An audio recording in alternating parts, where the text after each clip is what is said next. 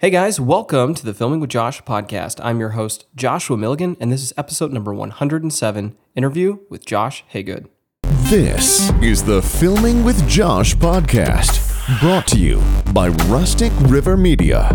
Welcome to the videographer's home for tips, tricks, and how to make flicks.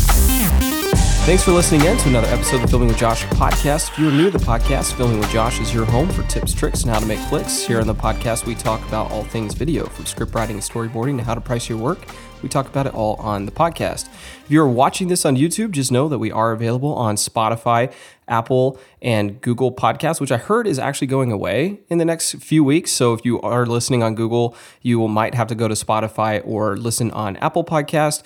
We are also available on Podbean as well. And if you are listening onto one of those platforms, just know that as of the beginning of the year, we are now available on YouTube, so you can watch along if you would rather do that. Today, I am welcoming my new friend, Josh Haygood. Josh, how are you doing? Good, man. Thanks for having me on the show. Yeah, thanks for coming on. Today, Josh, I want to just get to know you a little more. We recently connected on LinkedIn, and I want to talk a little bit more about you, who you are, your background. So why don't you kick it off and just tell us a little bit about who you are, where you are, how you got started in video, and what you do today. Yeah, great. Thanks for having me on. This is really exciting to be able to talk to a lot of other people in this business. I feel like we gain so much by learning from others, and I'm all about that. I went to school. I went to Art Center in California, really to be a photographer, and that's really where it started. My dad was a photographer. He actually in Vietnam. He was a war photographer, which I always thought was pretty badass. And then became commercial. It was pretty cool. He did that. And that really, just hearing those stories really got me interested in this idea of how to tell a story visually. And I always thought that was fascinating. So after he came back, he was a commercial photographer, and he used to have models and things in the house. You know, that's a seamless setup with the lights and everything. And as a kid, I'm like, this is great. If you have a camera, girls come to your house and pose, and this is like the coolest thing ever. Even at 5 and 6 years old, I mean, he had me. But I think I grew up looking at a lot of Nat Geo and very interested, by how a master can tell a story in one frame with no sound, which is a still photo. But when it's done well, you can go to a certain photograph, and it tells the whole story visually all by itself in one frame. I thought, that is masterful. How do I do that? So I really wanted to do that. So I pursued photography. I went to Art Center, and I was a commercial photographer for years in California, and eventually got picked up by the UN, of all people. The UN sent me around the world for almost 3 years, taking pictures and videos for their UNESCO project, which is the agency that looks over the World Heritage Sites. So, the Wailing Wall in Jerusalem and the Hanging Gardens of Babylon and all these incredible things.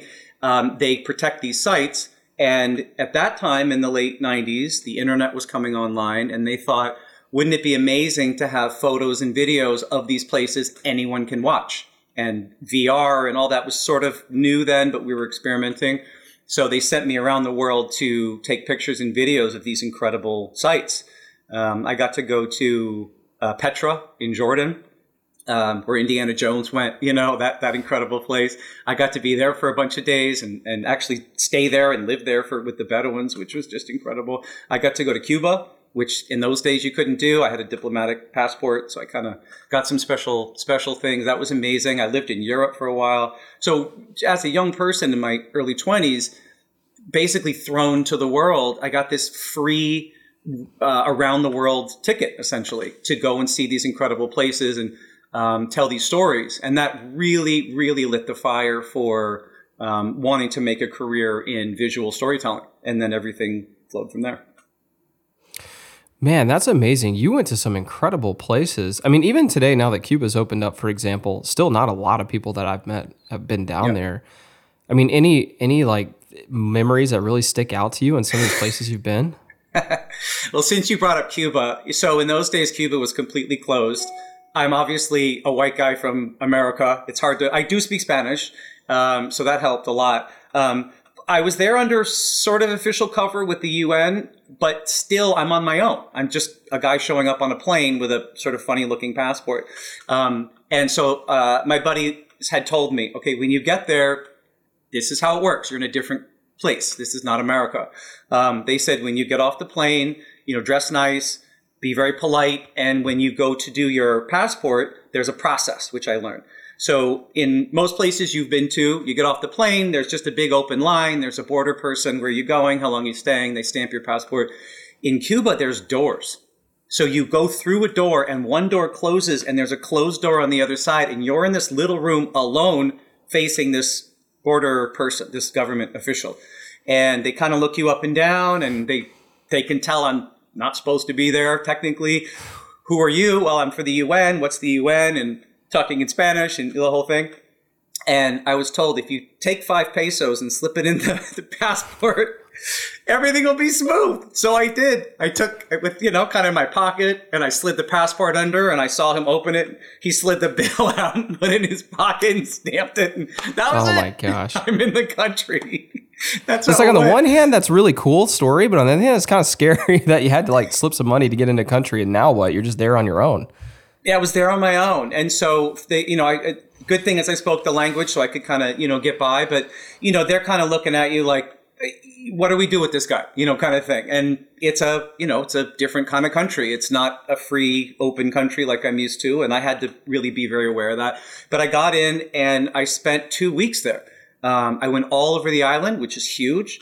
From one end all the way to Trinidad, which is all the way on the other end, to Havana.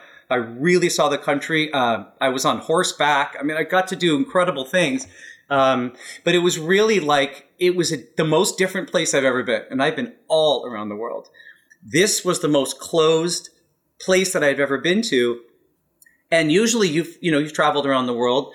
Everywhere you go, there's Coca-Cola and there's, Domino's Pizza or whatever, McDonald's. There's American influence everywhere, usually.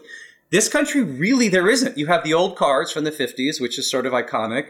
But the flat that I stayed in had a refrigerator with instructions in Russian. It had an air conditioner with instructions in Chinese. It was nothing that I could make any sense of, that I could understand. And I was like, this is a very, very, the most different place that I've ever been to. And I'd been to the Middle East and a lot of places. This was the most different place, which was fascinating.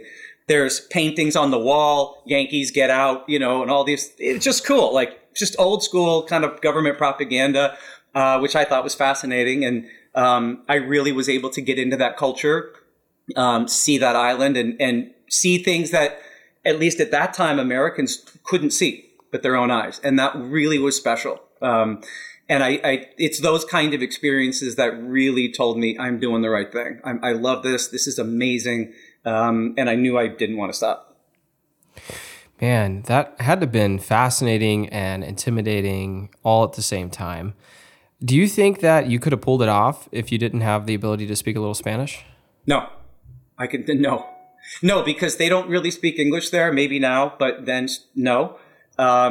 Some people did, but in terms of government people and people, the kind of people you'd sort of need to talk to if something happened, no. Without that, I don't know what they would have done. I don't know. There were times, I'll admit, I pretended not to speak Spanish because I wanted to kind of know what's going on and spy a little bit and that kind of thing. I did that. But when I needed to, get somewhere, buy a plane ticket or a train ticket or something, all of a sudden I could speak the language. But it got hairy. Even moving around the country, you're being watched. There's soldiers everywhere with big guns, and that's not something I'm used to seeing. So that was an adjustment.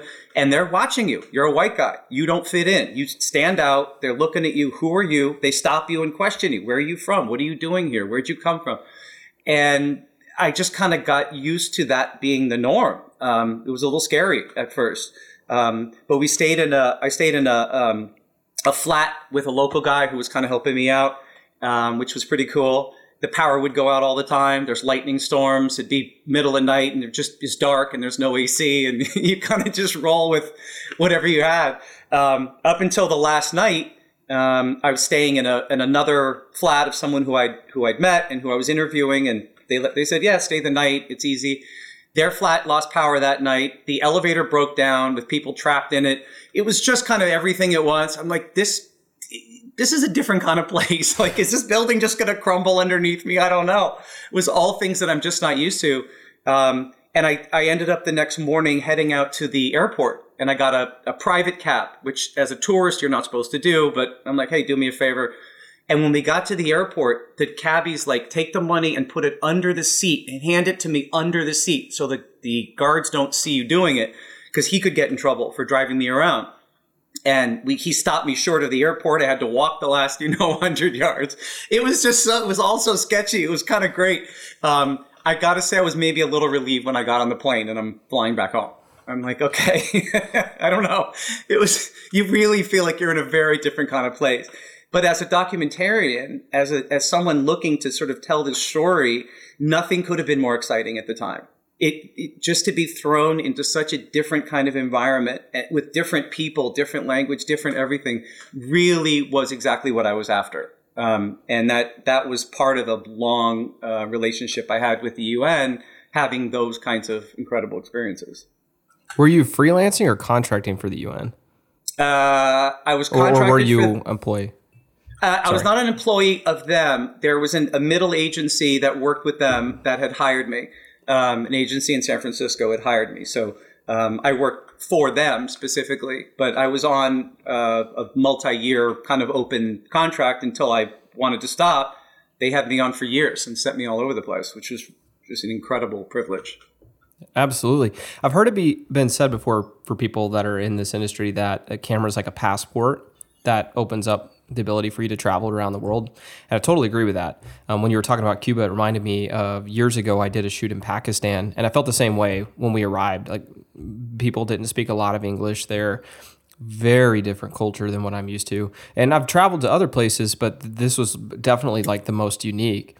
And I just remember, I definitely was the only white guy there. Everybody, like, we'd be driving through town and people be tapping on each other's shoulder and pointing in our car, and it made you feel kind of uncomfortable at first. But then the longer I was there, like, the more I started to realize, like, man, people are just people no matter where they are in the world. People are just people. And it's really amazing that this camera gives us the opportunity to travel around the world and just meet other people that are just like us, just with different culture. And what a cool opportunity that a camera opens for people like us.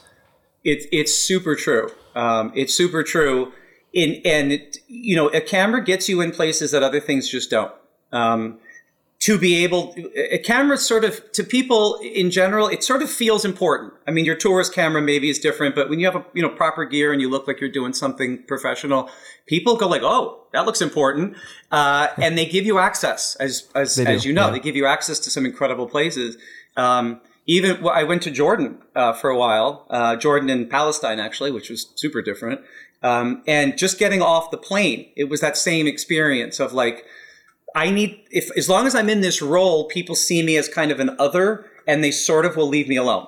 And that was my attitude of like, if I'm sort of working, I look like I'm doing something that doesn't quite pertain to them, maybe they'll just leave me alone, which they did for the most part. I did also have a guard with an AK-47 who followed me around everywhere, so that might have helped.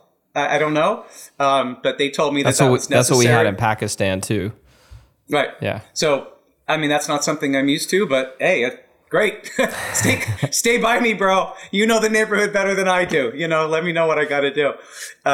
But it is an incredible passport. They took me to a church in Jordan, in Amman, that they said is the oldest Christian church anywhere in Asia, anywhere in the Middle East, anywhere near, Jordan. And that was amazing. And then they said, do you want to see the book room? I'm like, that doesn't make any, what is a book room? Down a little tiny staircase, down below the church was this really small little sort of basement-y little room that looked like no one had been in there in a very long time. And it had all these rows and rows of books. And they were explaining to me, these are all ancient texts, handwritten ancient texts from thousands of years ago in a Christian text and Muslim texts and all these collection of all these old religious books. And they said, do you want to see one? Do you want to open it? Yeah, okay. And I pulled it off the shelf, and it was so dusty. These books hadn't moved, I don't know, in 100 years. They hadn't been touched. No one had been in this room in a really, really long time. It was just something so special and ancient and privileged and amazing about being in that. How many people get to go in that room? Not how many tourists to the country get to go in the room? Probably none. How many people have even seen pictures of the inside of this room? It was so cool. And it was one of those moments of like, if I didn't have a camera, probably they'd say, oh, down there's a cool room and we'll tell you about it later. You don't need to go down there. We'll show you a photo. But if you're the photographer, you kind of need to be there to, get your shot or whatever. And it really is, it's the coolest passport if you know what you're doing. People will let you in and give you experiences you absolutely can't have any other way. Man, I totally agree. Now that's amazing. So I, as a Christian myself, would have loved to have gone to that church and underneath into that book room. That would have been fascinating. That would have been really cool. Such an amazing opportunity that you had. It reminds me, I was in Africa for a shoot once, and there you said like how many people would ever get to go in that room, and it's true because I remember being in Africa one time, and we were on this private property that had this little cave, and they asked us if we wanted to go to the cave because again we were the guys with the cameras. And they lead us into this cave, and there's these petroglyphs that are only like 10 people I've seen in the last, who knows how many hundreds of years. And we're just walking around looking at these petroglyphs that are thousands of years old, and hardly anybody's ever seen them. And I'm just there getting to like take it all in. And there's no way without the camera that I'd get to go there. It's just incredible. What an incredible job we have. It is. It's a privilege to do something you like in any profession. That's always a privilege because it never feels like work. I mean, it's cool.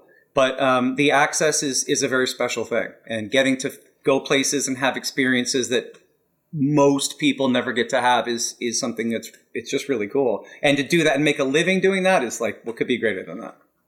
Nothing. Nothing. That's why we do it. That's why we do it. Well, so you did that with the UN, and then where did you go from there? Like, what happened next?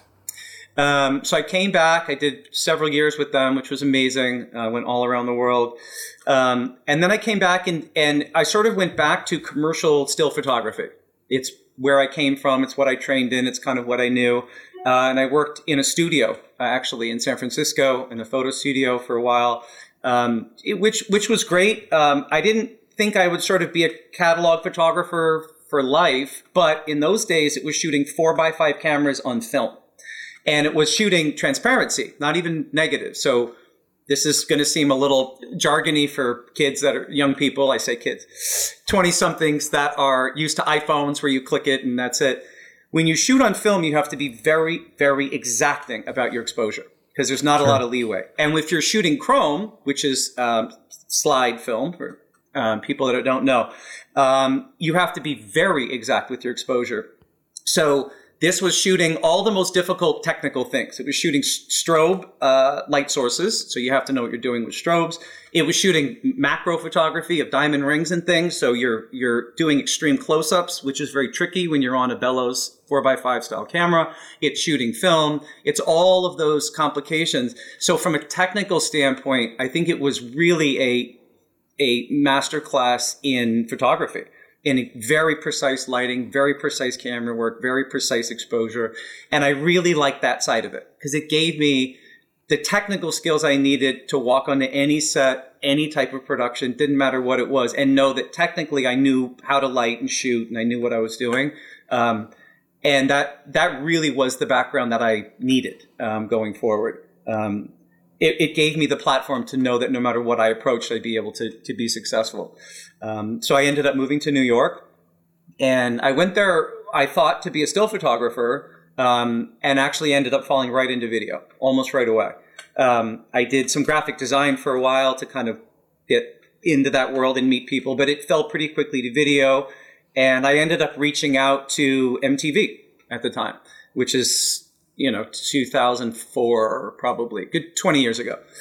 And I reached out to MTV and I said, you don't know me, but I know you. I think you're cool. I know how to run a camera. What do you think? Just on a whim, just like just on a whim. On a whim. I didn't know anybody in TV at all. I certainly didn't know anybody at MTV. I just watched it and I thought, wouldn't it be cool to work for MTV? So I just reached out to them. And I was like, I know how to run a camera. And what do you think? And they said, great, bring in your video reel. I don't have a video reel. I'm a still photographer. So I called my sister. My sister at the time and her partner had a fashion brand. They made jeans. And they were going around Soho trying to sell their jeans. So I thought, yeah, I got a video camera. Let me just follow them for a couple days. I had Final Cut Pro on my computer. I'll just make a little something that feels like a little something. I did a little reel for them, and it was fun and music, and put some stuff together. And I sent it to MTV, and they said, great, come in. That was my reel. It was my sister. I didn't tell them it was my sister, of course. So I got the meeting, and they said, great. They said, we're going to start you small. I hope you're okay with that. We're going to have you go do a casting tape, which doesn't even air. It's purely internal. We're going to send you to Memphis, Tennessee to shoot this kid who wants to be on one of our shows, and that'll be your start. I'm like, okay. So they had a little bag with I don't know, probably a PD-150 or some kind of old school mini DV camera, and a pair of headphones, crappy headphones, and like 2 blank tapes and a battery, like the starter kit that you get on Amazon when you buy a video camera for your family, like not real high tech. But I was thrilled. I'm like, I'm in the game. Let's do this. And that was my first gig, was going to Memphis, Tennessee for one day to shoot a casting reel for a kid who, it turns out, didn't even end up making the show. He never got picked. But it helped me get in with them, and I got picked, and I ended up actually starting to produce shows for them. It was actually your interview. You just didn't know it. It was my interview, and I think, so I spent the day with this kid in Memphis. I didn't at the time know Memphis. There's a fine side of Memphis. There's a fine, part of town, and then there's sort of another part of town where you maybe want to not stop for too long. I've been to that part and have stopped. It's just a little sketchy. There are those areas. And so I was lost. This is pre-GPS. I'm lost. And I'm in kind of not a great area, but whatever. And I pull the car over, and I'm just trying to go through my maps and figure out what I'm doing. And 7 or 8 people approach the car all at once. And I was gosh. Whoa, what's going on here? I'm like, you can have the car. It's a rental. I don't care. Take the car. They thought I was there to purchase whatever various goods they happened to be selling on that street corner. And I wasn't interested. Hey, you want this? You want that? You want that? I was like, I want to go is what I want to do. And I want to stay alive today. So I want to do that. And I kind of just ran off, and it was like a little freaky. But what I didn't realize is I had the camera set up because I was doing this little personal diary of like, here I am in Memphis and just playing. The camera was running because I was shooting out the front of the car. It was all caught. And it stayed on the casting tape, and it went back to MTV, and they called me and they're like, "Oh my God, are you okay? Why? What do you mean?" That is hilarious. Well, you were surrounded, and oh yeah, I forgot. Oh, was that on camera? And they're like, "Oh my God." But what they said was, this job is not always straightforward and easy, and we sort of need people that can roll with whatever. And you seem like a pretty cool customer. Can we send you out again? Yes. And then it was 2 days, and then it was 3 days, and that's how I got my start. So did you stay on contract with them, or did they end up bringing you in-house, or how did that work? So I was inside for about 3.5 years. I was just steady. They send you out all the time. I mean, when you're inside a network, it's super busy. They don't have that many people. So you go on one shoot, you come right back and deliver the tape. And it's like, great, we got this next thing. You're leaving in 2 days. You're going here, you're going there. It's like, great, fine. Keep me busy. Went all over the country, worked on lots of different shows. Sometimes it was casting. Sometimes it was filling in second camera. Just anywhere they could put me, they would put me. And I sort of built this reputation as a guy that knew how to run a camera.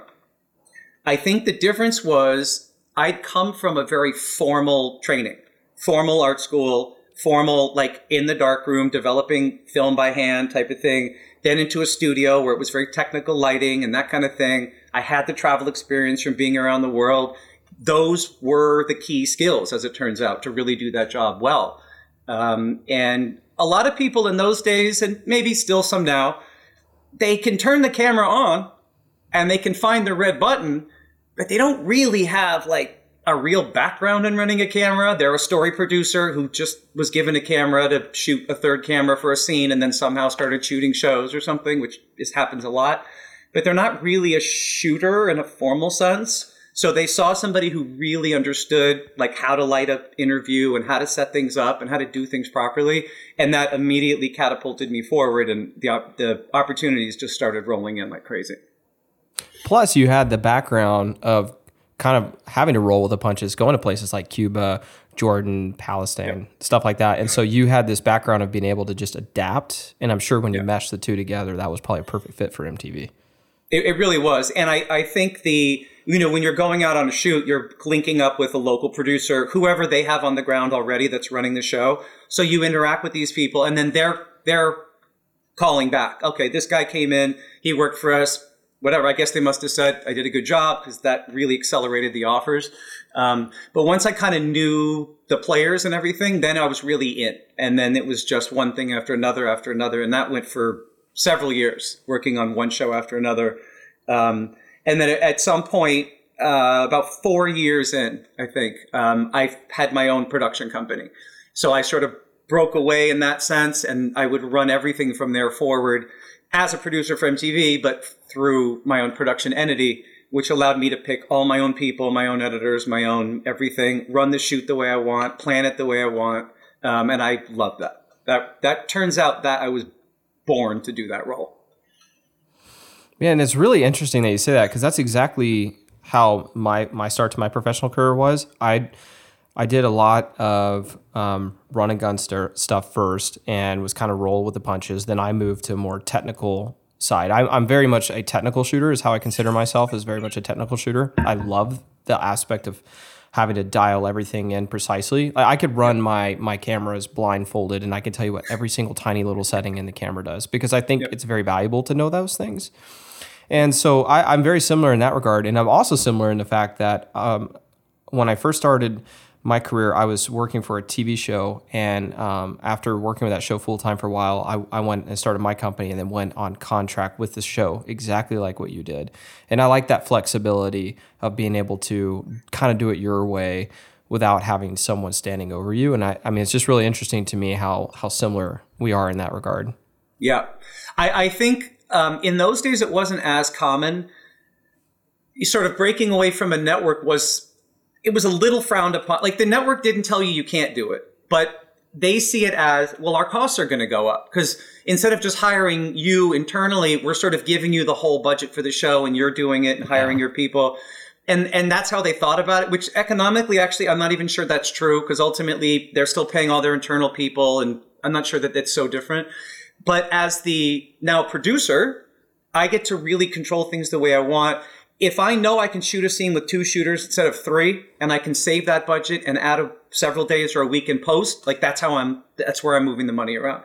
Or if I get to the end of a shoot and we finished a day early, and I can release my people a day early, and I'm like, okay, well, they're not being paid for that last day. How do I make up for that? I would usually schedule at the end of a shoot a company F-off day, which is the official term for it. And I would say, well, all of you can go home tomorrow if you want. You're done. You're released. Go home. Or you can stay for one more day. I can't pay you for the day, but I'll pay for a lot of fun and whatever. Well, we're going to have a whole day of just screwing around. And almost everybody would take me up on that offer and stay for the extra day. I just felt it was right. You're taking care of your people. Yeah. They're doing good work for you. We did a shoot in Austin, Texas, which I love. And it was just basically interviews. So I'd rented this spectacular house. We shot inside the house. It had great light and a tree growing inside. And it was just beautiful. And a pool, which was nice. So we shot all around the house, and that was great. And then I made the same offer. I'm like, if anybody wants to stay, there's a lot of fun in Austin. And they said, we're staying. So I got us out on that water jet thing that you stand on that shoots you up in the air, whatever they call that thing. We did that thing, and we're spinning around Lake Austin and shooting up in the air. And we got out on the boat. We went out on the boat that day, and we got tanned and just, swam, and that was great. And then later that day, I took everyone to Cavender's, to the boot shop, got everyone cowboy boots, And then that night, we went to the Broken Spoke, which is this old school I've been there. Country Western, right, to the dance place. Yeah. Got a pitcher of beer for $3 and sat down at the table, and we got our boots on, and we just danced the night away. Just had a good old that's awesome. country Texas evening was awesome. And, I think back on that. I had very loyal people. I'd used the same DP over and over, the same editor over and over. And I think part of it was, coming up being the shooter, you're on a set, you're sort of a lower on the totem pole, and you're basically told what to do, go here, go there. But once the shoot's done, no one really had your back. It was like, okay, you're done. Your plane's tomorrow. Figure out somewhere to eat tonight. You have a per diem. Go figure it out. See you later. I'll see you in New York. And that was kind of it. I'm like, okay, great. But as you know, you run a camera for days or a week, your back hurts, your shoulder hurts, you're achy, you haven't slept good, you're just worn, physically worn out, you're tired. All I could think was like, you know what I'd really want on my last day? Can they just throw me a massage? Something to kind of just get the, achies out and to just kind of recognize that I've been like breaking my back for all these days. Just that would just feel like such an recognition of the hard work. Like, you're paying me. Okay, that's great. Just that little extra. And they never did the extra. So I thought, when I'm in charge, I'm going to remember that lesson, which I did. And that led to the company F-Off Day, which converted into, if you can't stay for the F-Off Day, I'll send a gift certificate to wherever your home city is for the massage, for the dinner for you and your wife, for something nice. So nice. That's me. I mean, you're getting your paycheck and everything. But this is me saying, like, I value you much more than just you do the work, you're paid, whatever. I value you, and I want you to feel valued. I also found that I'd get in a little trouble because I would take people's husbands away a lot, and the wives didn't like that. So, and the wives would start to say, maybe you don't want to take that job because you've been traveling a lot, can do a week at home with the kids, which I'm very, sensitive to that. But I need my guy. So instead of giving him the gifts, I'd send a case of wine and a gift certificate for a massage to his wife. That's a smart move. Then she didn't mind giving up her husband. She's like, oh, this is great. Go. I'll see you in a week. I don't need you. So it was just about what's that extra step? You're hiring them, so you must like their work, and that's great. What's the extra step of like, you're not just anybody. I want you specifically. I value you specifically. I want you to feel that. I want you to feel how much I value your contribution, and keep your wife happy, and just all the little things that just keeps your life easy so you can continue to work with me and we can continue to do this. And that went a long way. So I'm not above bribery to get my people to be happy. No, I think it's huge. When I did TV, I will say that like I felt like just another guy, just another spoke on the wheel, And you do. I mean, it's a strenuous job. You're working very odd hours a lot of the time, sometimes very long hours. And you get worn out. You get back. Yep. I have a wife and kids, and it's hard on the whole family. You're gone. Sometimes you don't have service depending on where you're at. Your kids are wondering where you're at. And I think it's just really important. Like, if you take care of your guys, you take care of your people, they'll take care of you. And I think that's huge, man. I think it's huge. I always had the birthdays written down. So if there was a birthday and someone's on one of my sets, there was always a moment. We'd stop. We'd do a thing. I'd have a gift or a cake, whatever they're into. I never missed the birthdays. If people had anniversaries and big things, I tried to schedule around it if I could, so I didn't have to pull them off of that or get them home as soon as I could. I was really sensitive to that because I realized the sacrifices that they're making to help me out and help this show out and everything. And I just felt like that extra was the right thing to do. And I think it was just driven by, being that lower person on the totem pole and not getting that and feeling like, I'm glad you're hiring me, and that's awesome. I appreciate the work. But boy, that little extra would go such a long way. And so that was always a focus. And to this day, that's a very important thing for me. I'll hire someone and I'm like, okay, oh, do you have a wife and kid? Oh, that's it. Oh, it's your kids. Oh, okay. When are their birthdays? So when's your birthday? I write it all down. So when I go to do a shoot, I'm like, hey, I need you this week, but I see your kid's birthday coming up. If I delay it by a day and you do it early, can I pull you the next day? Oh, no, man, it's all right. We'll celebrate it 3 days early and then we'll fly out. Thanks for thinking about it. Goes a long way.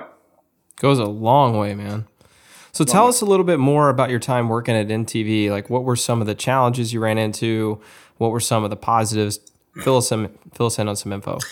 So I did 12 years at MTV in the news and docs department. Part of that was, it started out just working on their different shows. whatever show they needed someone for. They'd pull me in, or at that point as a company, they'd pull me in as a company. And then I started, doing development. I loved the development. I did Spring Break a couple of years, which filmed in Mexico, which when you live in New York in February and your job flies you to Mexico for a week, it's just grand. It's great. I mean, it's freezing cold. It just sucks.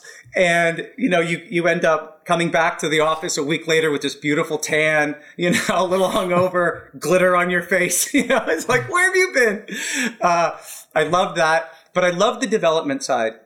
I love the kind of that blank piece of paper of, we want to do a show about this, whatever the topic might have been. We want to reach this audience. What do you think?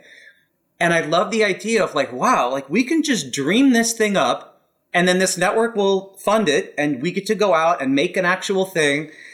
And that was just so incredibly satisfying. Then I knew I was really in the right place. And I spent years in that department doing development and then ultimately going out and making these shows. That really was, I think, the most rewarding because it's your creation in a way. After a while, they put me on the True Life series, which I loved. I kind of was watching it for years and thought it was a cool show. The great thing about that show is it sort of was rooted in the old school concept of a documentary.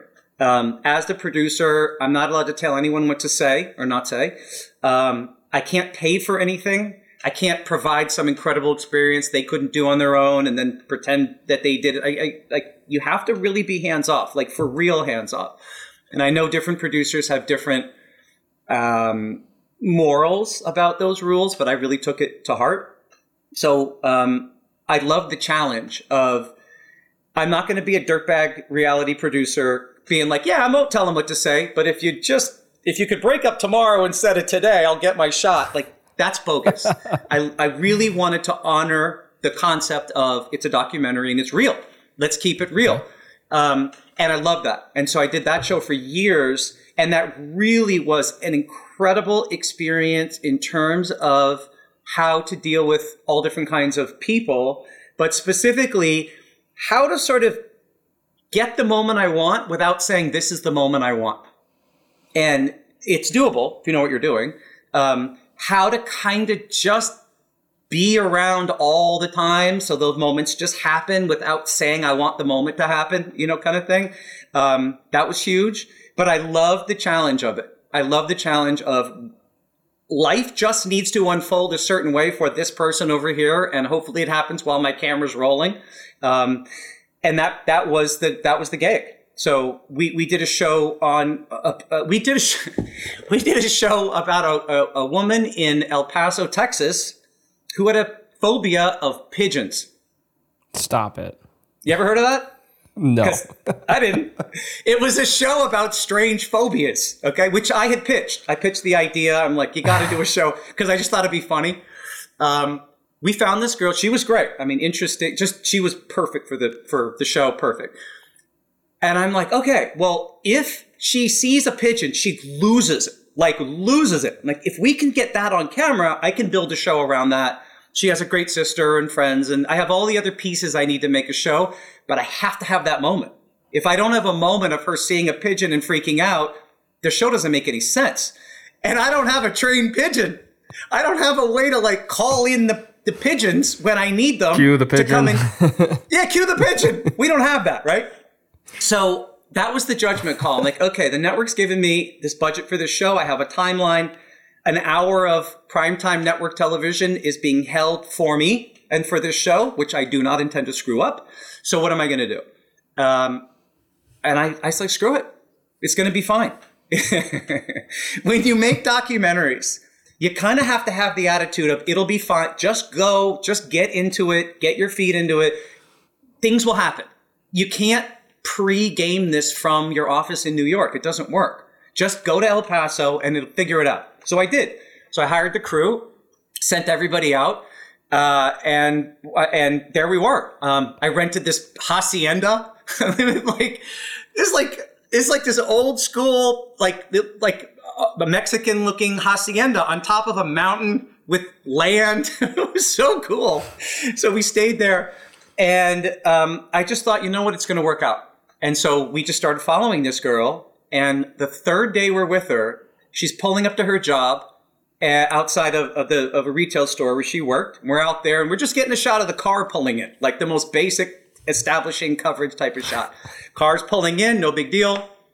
And I'm just waiting for her to get out. And lo and behold, out of nowhere, 3 pigeons come flying in out of nowhere. Oh, this is perfect. And land. One lands on the hood of her car, one lands on the roof, and one's on the ground right below her door, where her door was. Amazing. And she's about to get out of the car. She slams the car door, jumps back in the car, and starts crying her eyes out.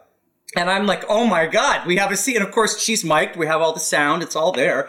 So the operator just stood up. The DP just moved around and pushed in through the window. And she wouldn't roll the window down. But if you do documentaries, you know that you keep a polarizer on your lens all the time for when you have to shoot through glass. It's like car windows. It's a really, really good idea. Those of you that don't do that, good idea. So you crank the polarizer. Boom, the window's clear. We shot right through the glass. And we're getting the scene. She calls her boss inside. I can't come in. Why? There's pigeons. Shut the hell up. Get inside. No, I'm not coming in. There's pigeons. What? So the boss walks out of the store and bangs on the window. Hey, you're working. Get inside. I'm not coming in. There's pigeons. Are you mad? The boss fires her through the window in her car in the parking lot. And this girl just drives away and goes home, and she didn't have the job anymore, and that was it. But I had my moment. So I knew with that, I can build an entire show around that. We have a show. And I felt confident. So I was like, let's go for broke, like completely go for broke. So she and her sister spend a day at the zoo. I'm like, zoos, people are throwing bread and stuff. I don't know. There's got to be some pigeons. There's got to be pigeons, right? Like, I don't know. I live in New York. There's pigeons every 5 seconds. So we go to the zoo and we're just walking around. There's a tiger, there's a whatever. And it wasn't much happening. And I'm like, we might want to wrap this up. We're doing a reverse tracking shot and we're walking back and it's this beautiful 2-shot of the 2 of them and they're having a conversation about this thing and it's all happening. And out of the sky, as if I planned it, a damn bird, a pigeon, comes flying down, almost lands on her head, cruises right by her and lands on the ground in front of her. And she freaks and her sister freaks and they go running in the other direction. So we chase them down through the zoo. And she gets by like the bird cage or some place where she could hide and she goes in and hides and she's crying her eyes out and her sister's talking about it. And her sister's like, come on, it's just a bird, make a connection. She's kind of messing with her a little bit. It was great. But it was my second moment. I thought with two of those moments, absolutely I can build a show around it. And we did. And the show ended up really rating really well. Actually, the show was excellent. But it was one of those moments of like, I'm spending $10,000 a day to have my crew on the ground in El Paso, Texas. Those are dollars I don't get back if a pigeon doesn't land in our shot, period. And I can't control this bird. I can't control any of it, but I can just go there with the hope of like, let's just get into it and see what happens. And this week's going to cost me $50,000. I don't want to come home empty-handed for $50,000. But I'm just going to take a shot. And it ended up working out like amazing. I think in this business, there's a balance between being a responsible business person. You have to be careful. You can't go back to MTV. I need another $50,000. Why? No birds. They'd say, why didn't you show up to the shoot with bread? You know what I mean? Like, I don't have an excuse for that. Why don't you hire, whatever. You could have been throwing sourdough around the shoot. You did it. So I can't go do that. I've promised them they're going to get a great show. I promised them this girl's going to pay off and be a great casting. Like, I've made all these promises. Now I really have to deliver. And there's a bit of pressure there for sure. But if you don't take chances in this business, in documentary especially, you don't get those big moments. You can't plan that moment. And you can't guarantee that moment. You just have to show up and let the moment happen. And then it is gold. And so that one really worked out really, really great. But that is how it is doing that kind of work, is you just show up and you hope for the best. And for the most part, it does work out. Yeah, sometimes it doesn't. I will say, like, I remember it was when I was in Pakistan, actually. we got the choice of going with two village groups, and we were trying to get some animals on camera, and the group I chose not to go with was the group that saw a snow leopard chase down one of the animals and kill it. And you're like, oh, if I would have been there to get that shot, it's like one of the hardest animals in the world to get on camera. If I would have been there to get that shot, like, career's made. You know what I mean? Yep. But you're right, though. Like, but if you don't take the chances and go out, you would never get it no matter what. And that's right. I get it. I get like the risk involved, but you're right. Like you have to put yourself out there. You have to try it. And sometimes the pigeons will come out of nowhere. It's what it is. We did another story in Utah. I met this kid, RJ, who was a kid. He was 18. He came in through a casting. I was doing a show on fetishes. And he came in through the thing, and he says, I'm 18, I'm gay, and I'm in Utah. Right there, I'm like, whoa, okay, story. And story. His dad wasn't approving of his lifestyle. I mean, there was a lot there. I'm like, okay, this could be good. And he says, my fetish is I like to lick the bottom of men's sneakers. What? He says, if I see a guy who I think is cute and I talk to him and I like him, my thing is I like to take off his shoe and lick the sole, the bottom of his sneaker. That was about the strangest thing I'd ever heard, but it wasn't a put on. It was real for him. I'm like, okay, like that's really different and interesting.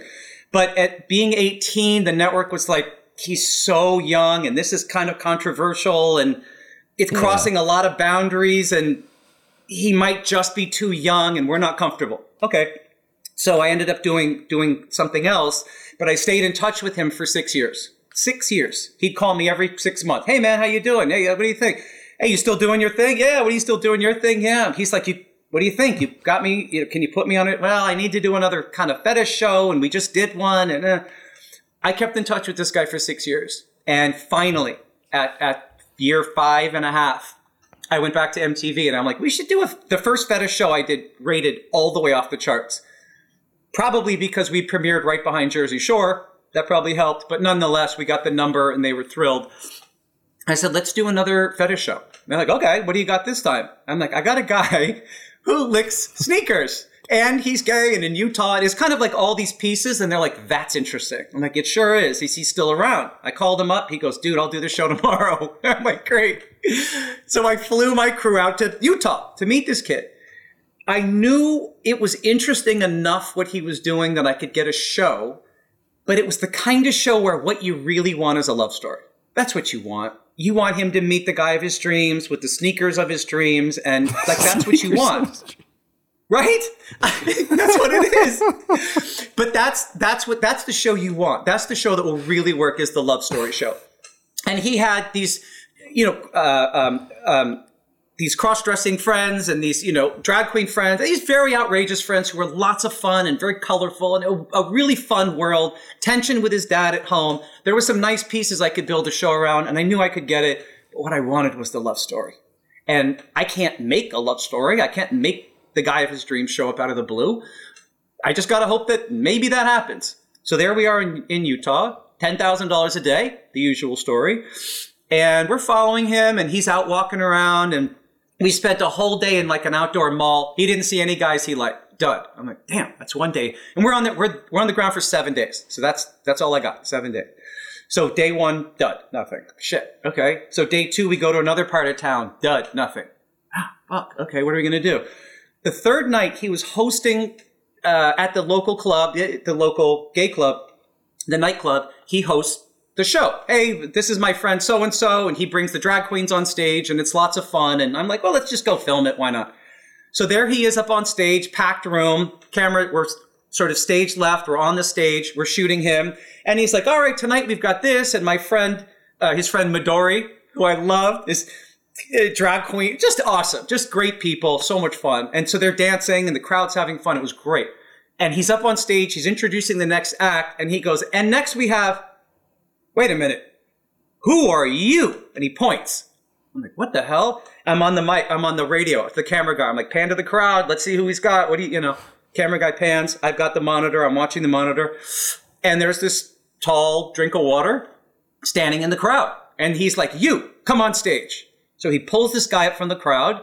Guy comes up on stage and, great, handsome looking guy and, the whole thing. And he's into it. He's loving it. And he looks down and he sees that this guy's wearing his favorite brand of sneakers. And so he's saying, where did you come from? And ooh, baby. And he clearly is feeling it, which was great. I'm like, this is what I've been wanting. But he says to the guy, are those, I forget the model, Air Jordan, whatever the model was. Oh, and those are the such and such edition? Yeah. He goes, ooh, those are nice. I'm like, no way. Oh my God. He's in front of 2,000 people. He's on stage. All of this aired, by the way. This is all in the show that aired that you can see. And so he says to the guy, ooh, baby, take off your shoe. Guy's like, what? Okay, whatever. Guy takes off, hands him the shoe. The shoe that had just been walking all over the floor of a nightclub. Yeah, okay, that shoe. Hands him the shoe in front of the crowd. I'm on the walkie. I'm like, push in. We push right in. He's standing there on the stage, blue light, backlit. I'm just beautiful. And he takes the shoe and runs right down the sole of that shoe. And he loved it. And the crowd went crazy. I'm like, oh my God. The rest of my crew is down in the pit below the stage. And they're looking at me like, I can't believe we're getting this. I'm like, I know. And I'm watching the monitor. I'm like, is this real? I'm looking at the little red light on top of the monitor. Please tell me you're rolling, watching the time code actually spin to make sure we're really rolling. Like, are we getting this? It's the dream scenario. So he takes the guy off stage. They go downstairs to kind of the green room area where they're in private. And he's just, oh my God, where'd you come from? And let's exchange numbers and whatever and great. And he's elated. This is the guy of his dreams, right? He's elated. I'm like, this is incredible. That then became the story. The day after that, they had a date. So, of course, we went on the date with them. And then they had another date. We went on that date with them. And they really liked each other. And a lot of conversation about sneakers and sneakering and the whole thing. And it just worked. And it was the dream. But it was another one of those, like, there was no way to plan that. Like, a guy who he found attractive, who had the right shoes, who's there that night, who he saw in the crowd. Like, the odds are not good of that happening. And that's exactly what happened. And that made the show. And that was one of the highest rated shows of all of True Life, which was on for, 19 seasons or something. And a couple of years ago, MTV did a retrospective of like the most outrageous moments of all time of True Life, right? Of the whole show. And there was only 10. 2 of the 10 were from my shows. Oh, that's awesome, man. That one and another one. That was crazy. That is crazy. So do you ever have people come to you and say, like, there's no way that's real, that's staged? Yes. Yeah, actually, one of the things I love to do is when a show airs, I'm always on, Twitter, Facebook, whatever, somewhere where I'm watching live chat, I'm watching people. And that's what you see all the time. Oh, BS, MTV says this is a documentary. There's no way this girl's afraid of pigeons. There's no way this guy licked a shoe. There's no way that's real. And I would never chime in because I don't know why, but I'm sitting there like, you guys, like, no, it's the thing that's crazy is that it's real. You could write that in a script, I guess, and that would be weird and funny and okay, that's cool, but it's totally real. That's what makes it so amazing. That's why it works. And I was sort of shouting through the TV like, no, it's real. I swear it's actually real. But I think if you do something for real that's so, I was going to say outrageous. That's just so different, but well done. If someone thinks it's fake, it kind of means you nailed it. It means that the story is so perfect. Nothing can be that perfect in reality. It must be fake. No, that's actually what it was. And it kind of told me that we really hit on a chord there culturally. And that was kind of exciting. It was the second time on this show that we did that, where we really kind of hit that cultural chord hard. It's very satisfying when that happens. Man, I can imagine. I want to ask you. So you made a comment that you're spending about $10,000 a day. So Can you tell us like how many crew members you had, who all you brought out, what their roles were, etc.? Yeah. So not every show is the same cost, obviously. When I started doing the show, I did it solo. The whole show solo. Your own lighting, your own sound, your own everything. Everything. So.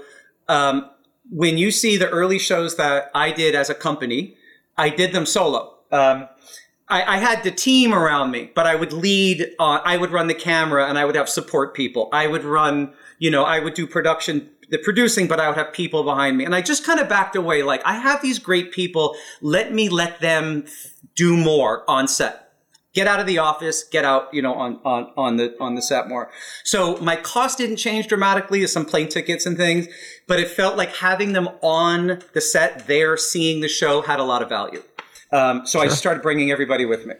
I brought 2, I brought 3, I brought 5. So yeah, you'd have all your salaries, depending on who you're dealing with.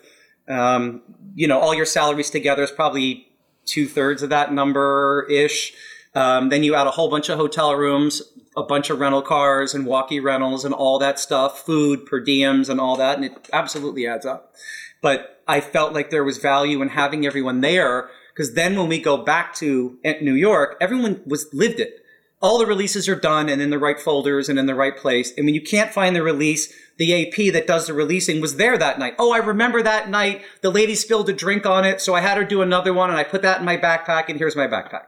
Versus, which I'm sure you've been through because everyone's been through it, you get back to the office, you're in the edit, we love this scene. Is that person released? Oh, they're not released? Okay, can you recut that whole scene and cut them out because they're not released? Which I've done. That's infuriating. That's really infuriating. So all the details had to be tight, and all my receipts and accounting and all that stuff had to be tight. So I just found a lot of value in having everyone there, and that ultimately made the show go better and go faster. So I had more expense per day, but I could do it in fewer days, and that ultimately netted out to be the same price, but got us a better show. So when you were talking about the releases, when you had releases, like say you were in that nightclub, did you have to get releases for everybody there, or did you have them sign something when they came in? Like, how did that work? Yeah, if you're going to do this, you need to know the legal restrictions around recording and releases and all that. You have to know what you're doing there because you don't want to get in trouble. If you're in a nightclub, generally speaking, you can put a big giant sign on the front door. If you enter this premises, you are consenting to being recorded, kind of thing. That's good for all your background people and just people walking through, and that's fine. Anyone who's featured on camera and anyone who speaks on camera, you need a release from them individually. And so I would have an AP who that's their whole job, because things happen very fast and your character talks to somebody, the bartender, whoever, and they have and then the camera moves away and the AP comes running in. Oh, hi, would you mind signing this? Rarely would there be any pushback on that. They know you're filming, they know what it is, and it's not a surprise. And so people sign. Every now and again, you get a little drama. Someone who maybe did something embarrassing and didn't want it to be seen on camera, but you still get them. You have to have them because I'm not cutting out my scene. You will notice if you watch any of with the True Life shows, I did 8 of them for MTV. If you watch any of those shows, there are 0 blurred people in any of the shots. Everything was cleared. Doesn't mean we weren't sued a couple times, which we were. Doesn't mean that there isn't problem. Doesn't mean you don't get someone calling you up. I know I did that last night, and you're filming in a club, someone's drunk, and they're acting outrageous. And then they call you the next day. Hey, listen, I know I signed the thing, but I'm kind of embarrassed about my behavior, and do you have to use that? That's a judgment call. Like, well, it kind of made the whole scene. I sort of need it. But then you can say to someone, you actually weren't that embarrassing. It was actually a really funny moment. Here's how I'm going to use it. I'm not using the part where you fell down the stairs. I'm only going to use the part where you talked to so-and-so, and that there's nothing there that's crazy, and you kind of reassure somebody and then it's fine.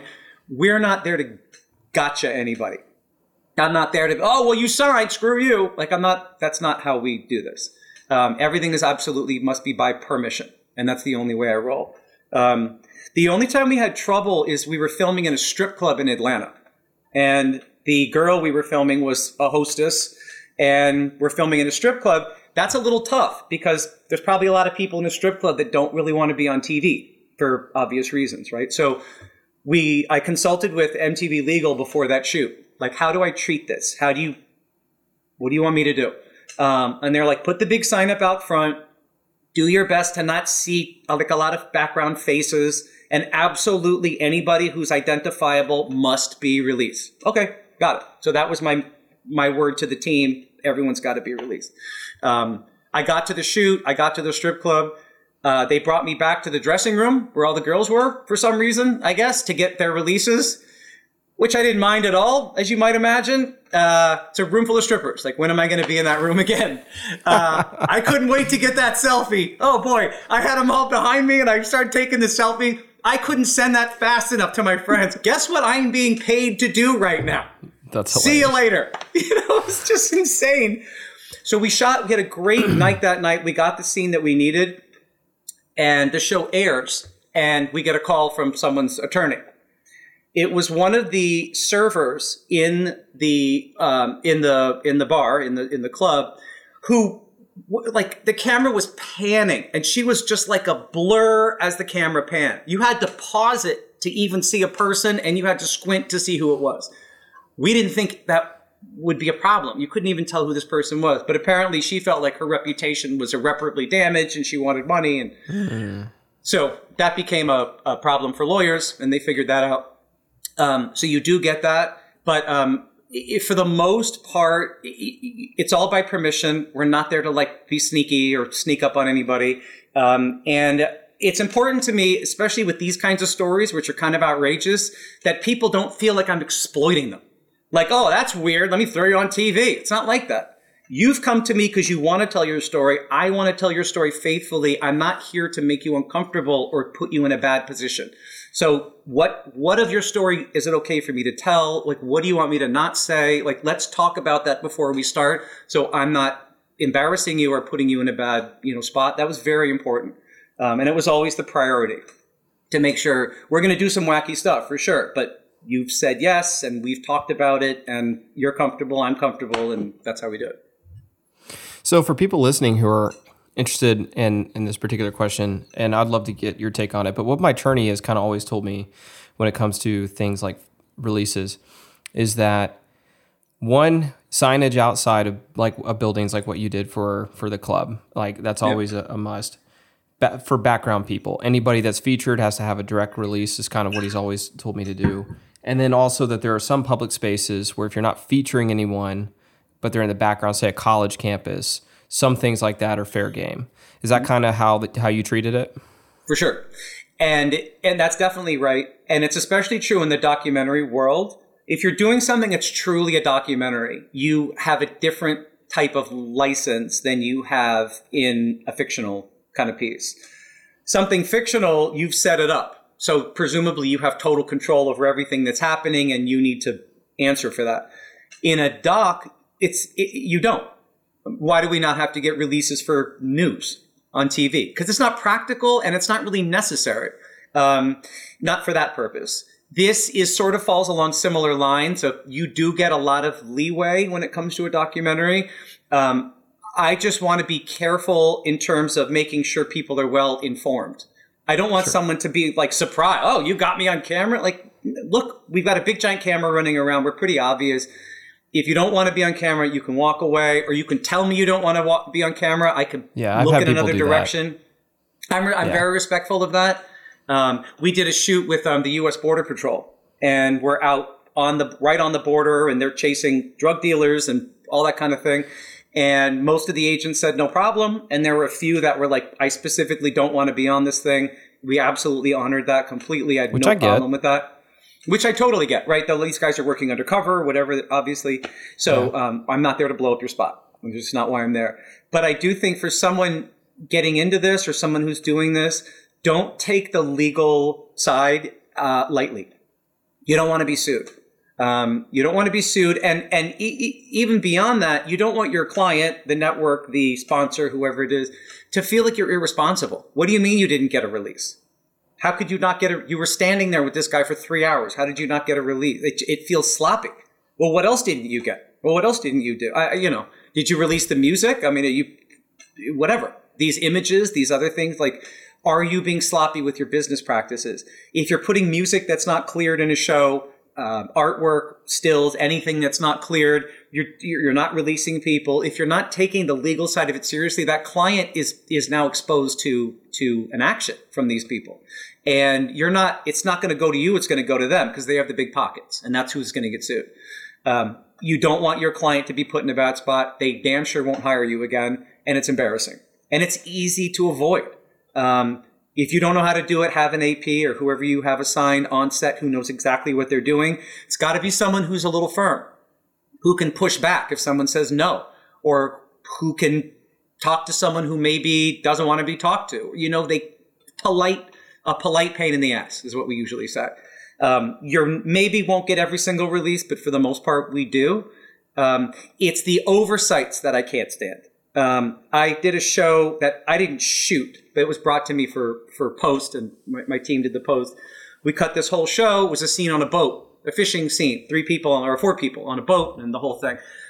We cut the whole scene. It was great. They loved it. And it's in like the final stages of the show where people are going through and making sure all the clearances are there and the titles are right and the chirons are spelled correctly. We're into like the end. And whoever did the clearance matrix reaches out and was like, that guy on the boat wasn't cleared. One of the boat guides, one of the main people who had a whole bunch of lines that we used, he was very much in the scene. You're on a boat. Every shot has almost everybody in it. Like, how do you cut someone out of, it's so small. So, and if we knew in advance he didn't want to be on, we could have shot around it, but that's not how it was done. It was done as, great, everyone's there. So I cut the whole scene, and they're like, there's no release for this guy. You have to cut him out. I'm like, he's in every shot. Like, what? And he even had a couple of like key lines that we really needed, and it was just a mess. So we went back in the edit. It turns out another character said the exact same line he said, so we could get it that way. We zoomed in on some shots. We did some framing and trickery, and we did manage to cut this guy out. But that shouldn't happen. Whoever was the crew, I wasn't there that day, the crew that was with that guy on that boat was with him for hours and hours. How do you not have time to get a release? And how did you not start to shoot by saying, are you cool with being on camera? Because if not, get off the boat because we can't shoot. 100%. Or just stand behind the guy with the camera. You won't be on. No problem. That's fine. No problem. Like, there's a lot of ways to get around that. But how do you get through a whole shoot and deliver it to your post and then get through post and only at the end then realize you don't have a release? Who's in charge? Who's doing this? Right? That kind of pissed me off a little bit. You don't want your client ever seeing that because it's just sloppy and it's just crazy. So do the right thing when you're on the set or beforehand. Make sure all your legal is nice and tight. Your location agreements are nice and tight. Your guest releases are nice and tight. Whatever else has to happen. If there's music playing in the background that you can't license, make sure that stuff is off. If there's a TV screen on with some Seinfeld reunion or something going on that you know you can't use, make sure you're not seeing it or it's turned off or you're cutting around it. If there's signs in a bar for alcohol brands and you know your network won't allow alcohol brands to be on the screen, you don't want a whole screen of just all blur with your person standing in the middle. It looks ridiculous. Yeah. So find a different place in there to shoot or shoot in a different bar. It doesn't take a lot of pre-thought to identify these issues, but you do need to know them before you go in. Because by the time you're there, it might be too late. So don't take that side of it lightly. Especially by the time you get to post, it's way too late at that point. Way too late. And, the problem is in post, you only have so many options. So on the boat scene, we were able to cut this guy out. That was great. But if you're in a bar scene, which I've done, and your network says, we can't have all these alcohol brands, like you have to blur it, or you have to... the shot is just a mush. It's just a big blurry mush with your person. It looks stupid. Like, why wasn't that communicated in advance?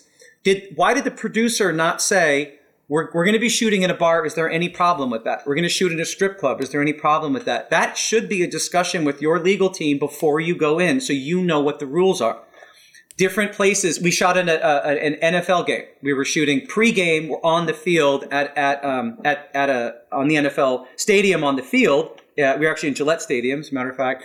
And there was a lot of rules.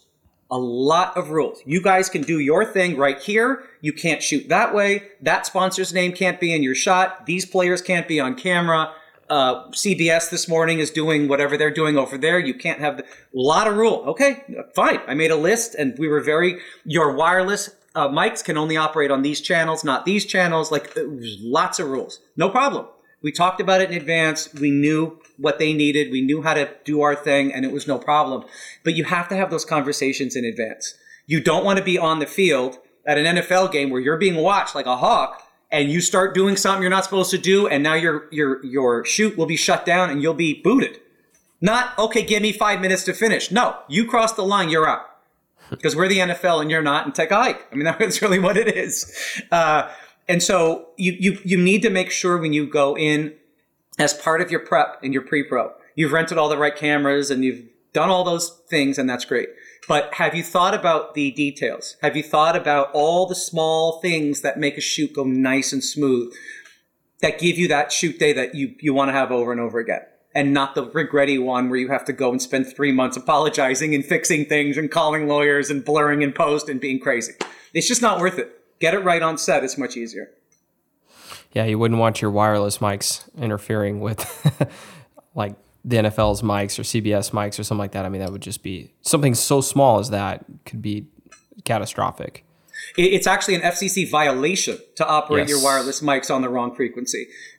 When you shoot in airports, I've shot in a lot of airports. Airports are very, very picky about your frequencies. When you shoot on Broadway, if you go into any of the houses to film a Broadway show, they're running wireless all over the place. They're very picky. They'll stop you on the way in. And what frequency is this on? What frequency is your IFB on? What frequency is your walkie on? That doesn't work. Go to block 26. Go to whatever. They have a strong opinion about that. Most of these places do. So know that going in, that the environment you're in may dictate a way of working that you better be able to work. If you show up and all you have is wireless on block 29, which no one uses anymore, but for a time that was a thing, and you show up somewhere and they test your mic and they find out you're on the wrong block, you're not operating wireless that day. That's your mics, that's your IFB, that's whatever. That would be a huge problem to show up somewhere and not have another mic on another block that you can switch to. So do you have that kind of versatility? Have you called them in advance? Have you talked about this? Have you thought about it? Really, really important. Do you know what the tentacle sync trackies are? I don't think I'm familiar with that. Yeah, it's this little tiny 32-bit float device that runs time code, but you can run 32-bit float audio recording into it directly. Yes. And I haven't used those. I've been using, I've got a ton of them just to avoid stuff like that, where I can go in, mic people up, I can monitor the audio on the device to make sure there's no like clothes rustling noise and stuff. But if I find myself in a real tricky situation like that, I'll just take wireless out of the equation and send them off with that and sync via time code later. And I've had that bail me out of a few jams where we might be in a facility where we don't have the capability, or we know going in we don't have the capability of being able to avoid the wireless channels that we're not supposed to be on. It's kind of been a great lifesaver. Technology, I guess, was what I'm saying is starting to evolve to a point where it's helping people like me to be able to adapt to things like that. No doubt about it. I mean, you need to be able to adapt. You need to be able to sort of do whatever you need to do to make it work, but you're going to go into a shoot with your plan A. But if you might be in the room 2 minutes and plan A is dead in the water, you better have a B. And if B's not quite right, you better have down to probably D or E. Totally agree. You better have mics on different blocks. A shoddy should always be running no matter what in case something happens. In your example, to have some sort of other recorder you can use if wireless goes down or if wireless isn't available. What about if you're shooting car to car?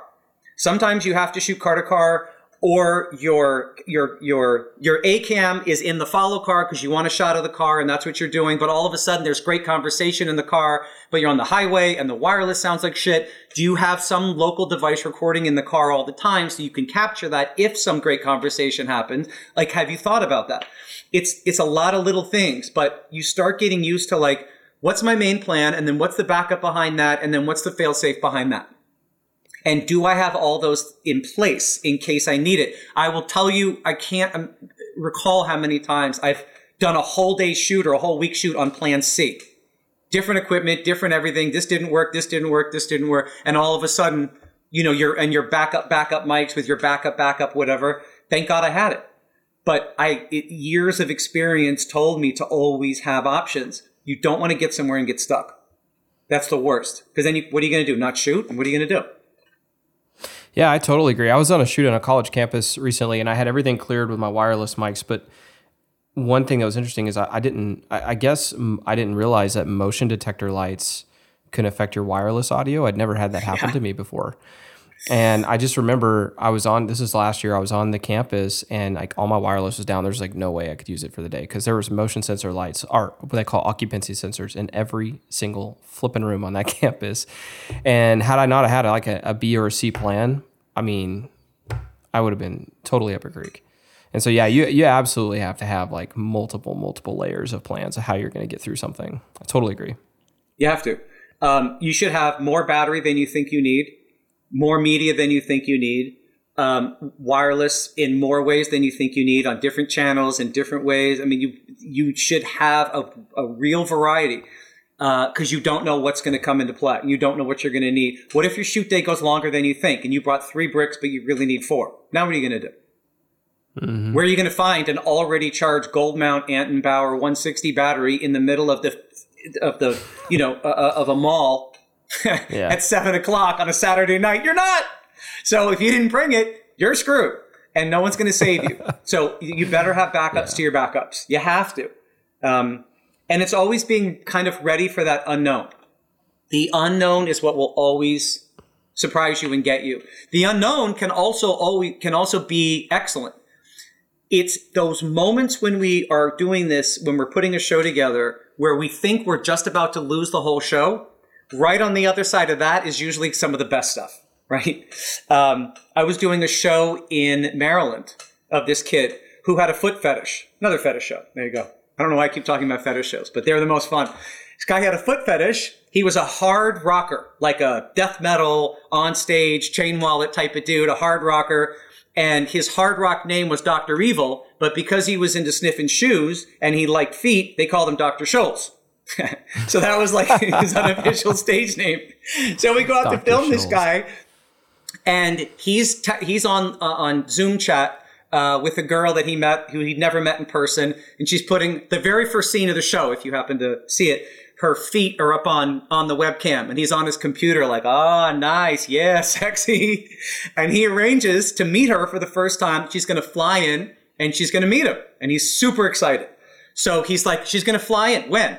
Tomorrow. I'm like, what? You didn't tell me. Oh yeah, man, it's no problem. I'll go pick her up. And I don't need to explain to him, but I'm thinking, I have 24 hours. I have to clear an airport. I have to find my way in there. I have to go through the whole wireless song and dance with the airport people. Like, I have a million things to do if we're going to an airport tomorrow. He's thinking, I'm just going to go pick her up from the airport. He's not thinking like what I might need, like to make a show, why would he think that? So I call the airport. Hey, this is Josh. I'm calling from MTV, and what's going on? Listen, I'm working on the show for this guy. He's picking up his girlfriend tomorrow. She's flying in on such and such flight, and I'd like to show up with a camera. So that has to go through 9 people, as you can imagine. Okay, I'll talk to so-and-so. So through that whole day, I'm getting calls from the airport. Oh, it cleared so-and-so, it's going to so-and-so. It cleared operations, it's going to general. It cleared general, it's going to legal. It cleared legal, it's going... And it's moving quickly. Okay, thank God, we're going to have our moment. But it hadn't gotten the final sign-off from the airport director. Without that, we're not shooting. Okay, so it gets to the following day, and I'm at this guy's house. And I'm filming him putting his shoes on, getting ready to go pick this girl up. And he's excited, and I can't wait to meet her. It's a great setup. It's a great moment. They're going to meet for the first time. But he's leaving in an hour. And I still don't have my signature for the property release for the airport. I can't shoot. And I'm like, oh, God. And we've got a giant Varicam. It's not like we can hide. We wouldn't try to hide anyway because we need it to be official. But I'm like, this is not working out. So I walk out of his house. And I'm outside on his lawn, and I'm calling the airport. I'm like pacing back and forth. He's inside getting his keys. He is ready to go. And he's not waiting for me because he's going to meet this girl, and his day's planned. He didn't care about me or my show. He cares about meeting a girl, right? You can't blame him. So I'm on the phone to the airport. So-and-so, and he goes, and the guy's like, listen, you've gotten all the signatures but one. We need the airport director, and he hasn't. Wait a minute. Hold on a sec. He puts the phone down, silence. I'm like, okay. He comes back. Hey, the airport director just walked by my office. I gave him the paper. He signed it. You're cleared. I'll see you in an hour. Click. Just like that. As no sooner did he say that, I look up on the balcony from the apartment. The guy's walking out with his keys, getting in his car. We're good to go. Last minute, man. We're good to go. Oh my God, we're good to go. So we get in the car. And he's like, I'm so excited. And I'm so relieved. I don't know what to do with myself. And we just go running out of the house. We're in the car, we're shooting. We get to the airport. We're on the Skyway and the thing, and we're on our way in the airport. We meet the airport, representative meets us, and great. Okay, let's go. And it's all good. And we're going through the airport, and we get to like the last part where you can go without a ticket, where the people come from. This is where he's going to meet her. And so he's excited. I'm like, this is my moment, right? It's going to make my whole show. But I got to pee. And I'm running camera, by the way. I'm running camera this day. Just because of the airport thing, they only wanted one person. So I said, screw it, I'll shoot it.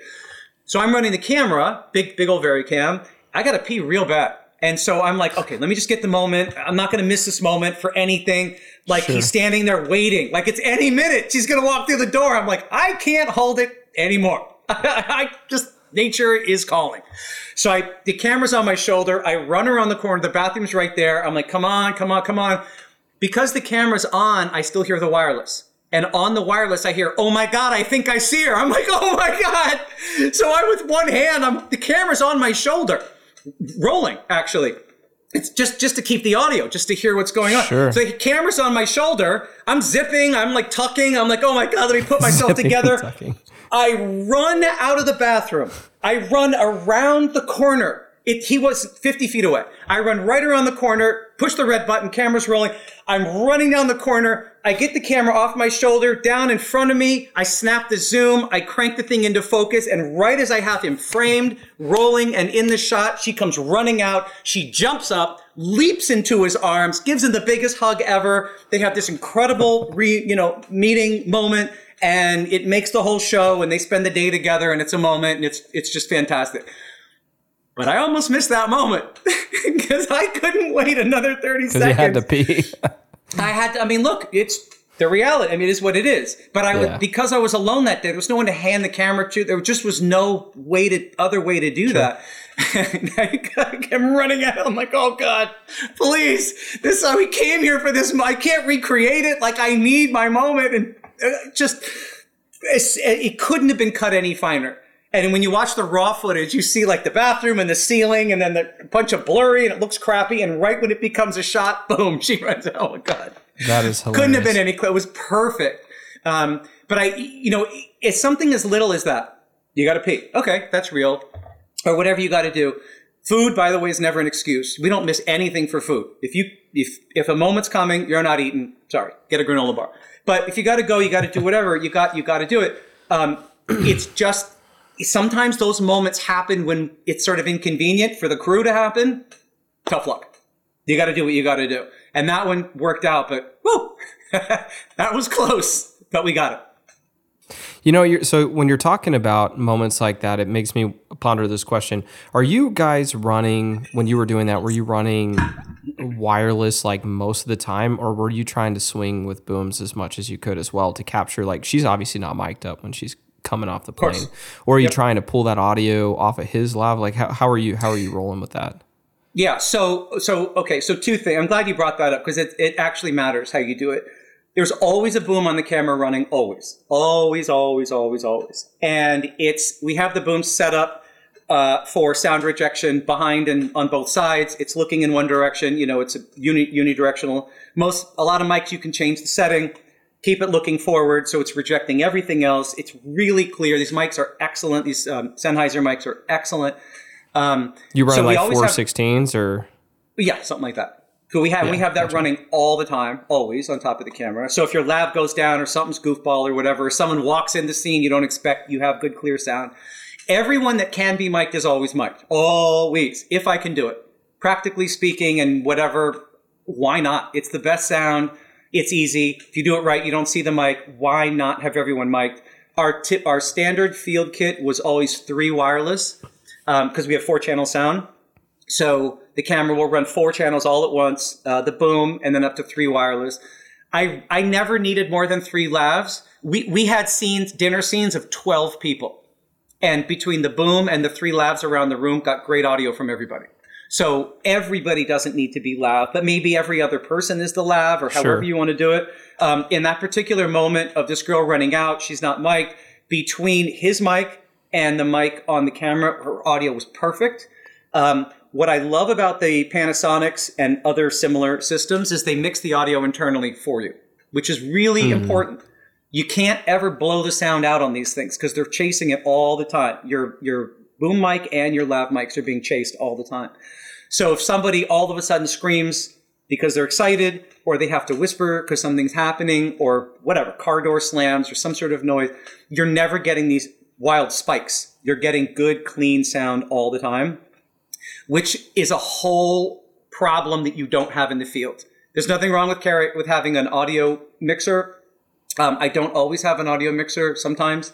If I don't, it runs to camera. It's an auto level situation, and that ends up working really, really, really well. If you can do it, do it. If you can have your sound on an auto leveler, do it. It saves you so many headaches. It saves blown out, overmodded audio, which is very hard to recover in post. It saves you from missing moments because you were planning on a big noisy scene and then you get a little quiet, something happening. If you're in the doc world, you're going to be surprised constantly by all kinds of stuff, constantly. Your equipment should be working for you. It should be helping you as much as possible to make sure that you get those moments and you have good quality sound. I've always said with documentary, sound is king. You can be a little out of focus, a little weird on your framing, a little shaky, a lot of things. If you have good, clear sound, you have a scene. You could have the most beautifully composed shot. If you have crap audio, you got nothing. Sound is everything in this game. So whatever you can do to have great sound. We always ran a Unislot, which sits inside the camera, but it's a diversity receiver. So every microphone is sending out two signals at the same time. And the receiver has a choice of which one at any given time it wants to pick up on. So if one signal has a little buzz or picks up some EMF or some other goofy thing, it instantly switches to the other channel, and it does that, all the time. But that always makes sure that there's always a channel that's less encumbered than the other channel. And that I have found has given us tremendous, tremendous audio quality under very difficult circumstances. So good gear is expensive like anything else, but you absolutely get what you pay for. Yeah, I've been running Sony transmitters and receivers for the last, decade or so, but they have, you look at the receivers, for example, they have two antennas, and that's what they do. That's like the true diversity where they can swap back and forth in real time like that. Super helpful for being able to instantly change and still grab a great reception. I think that's something like a lot of people probably don't think about that can save your butt in a rough situation. Oh yeah. Think about the save your butts, because you're going to plan the shoot one way and it's going to go another way. Inevitably, it's going to go another way. So, do you have extra media? Do you have extra batteries? All the practical stuff. Yes. Okay. But in terms of your sound, you think the sound's going to go one way. You think it's one type of sound environment and it all of a sudden becomes another environment. Are you prepared for that? What if you're used to running IFBs and your crew and whoever's with you, that's how they're monitoring sound, and you get where you're going and they're like, your lav channel is fine, but your IFB channel's no good because it interferes with whatever. You have to shut that down. Okay. Well, now you're only one on the set that can hear anything is your operator. Do you have plug-in headphones and a splitter, and do you have some other way that everybody else can hear sound?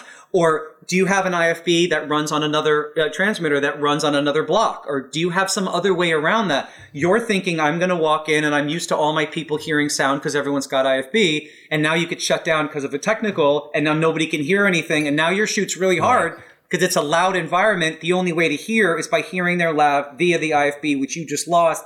What's your backup? How are you correcting for that? Have you thought about that? Have a backup.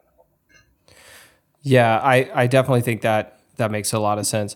I want to switch gears on you here. So you did MTV, but like, what are you doing now? Like, what happened after MTV? So I did that for a number of years, which I loved. Actually, I sort of moved away from MTV. The news and docs department got radically changed. There was a huge layoff in, it was 16, 17, somewhere in there. Then they let a lot of people off at Viacom. And so a lot of the people that I'd worked for and with were let go. The department was downsized. It just kind of was falling apart a little bit. I'm like, I'm not sure what the future is. Let me just kind of look in some other directions just to be safe. I'd had a long run with them, but everything comes to an end, I guess. And I ended up falling in with NYC Media in New York City, which is the city's TV network that they have. Their programming is original. They create it and generate it and produce it, and then it goes and it airs nationally on PBS. So I was like, oh, this is pretty cool. I love that. They came to me and my partner with an idea for a new show and said, we want a show about all the really cool jobs people have in New York City. That's it. I'm like, okay, that's not really a lot to go on, but give me a week, let me see what I can do. And so we sort of built out a pitch and some early casting. And, well, we think it could be this pitch. And if it was, maybe it's these people. And what do you think? And they loved it. We ended up calling it A Day's Work. And it's about these exceptional careers people have. We went to Broadway and filmed with Lion King. Then we went to the Metropolitan Opera and just saw some incredibly talented, really, really interesting people kind of doing their thing. That was such an amazing experience just to be in these rooms and in these kind of spaces making the show. And that ended up being a huge hit for the network. And it went on and it won an Emmy, which was really exciting. So it's not often that a show in its inaugural season gets enough traction and moves forward and, wins awards and things. So that was kind of really exciting for us. But it was a nice experience in doing the 360, developing an idea, doing the casting, doing the production, doing the post, do everything, the titles, the music, everything. And then to see it, winning awards is great. No one does this for that, but it's super fun when you win awards. But there's something nice about the recognition of, we really busted our ass for this show and it paid off. And how cool is that? So that worked out. Say you're awesome. An Emmy Award winner. I mean, that's a pretty amazing thing to be able to say about yourself. Yeah, that was pretty cool. And it was totally unexpected. So it was one of those moments of no one saw it coming, but we're glad it did, And then now you told me, I think when we talked off podcast last week, that you're doing a lot of commercial and corporate work today. Is that correct? Yes. Yep. Tell us a little about that and what transitioned you into there and what that experience is like. So that's been totally different. I never saw myself, I got into TV because I didn't want to get a real job. I never saw myself behind a desk and doing cost reports. I never saw any of that in my, future. But I did recognize that there's a real need in the corporate world for the skills that I have. Now video is king.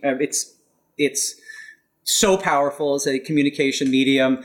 Everything uses it. Instagram, Twitter, YouTube, everything has a video component now. It's how people want to interact with companies. It's how companies want to reach their audiences. It just is. It's a thing. So companies are trying to build out that capability, but they just don't know where to start. Do we buy equipment? Do we need a studio? Do we hire a guy? Where do we start? We don't know. What does it cost? We don't know. So I've come in and I've been doing these consultancies usually for a year-ish, 9 months to a year. I'll come inside of a company and I'll stand up their internal production capability. I'll stand up their production resources, whatever they're trying to do, train people, create a studio, whatever they need, get them going and rolling, and then they're off, and then I move on to the next.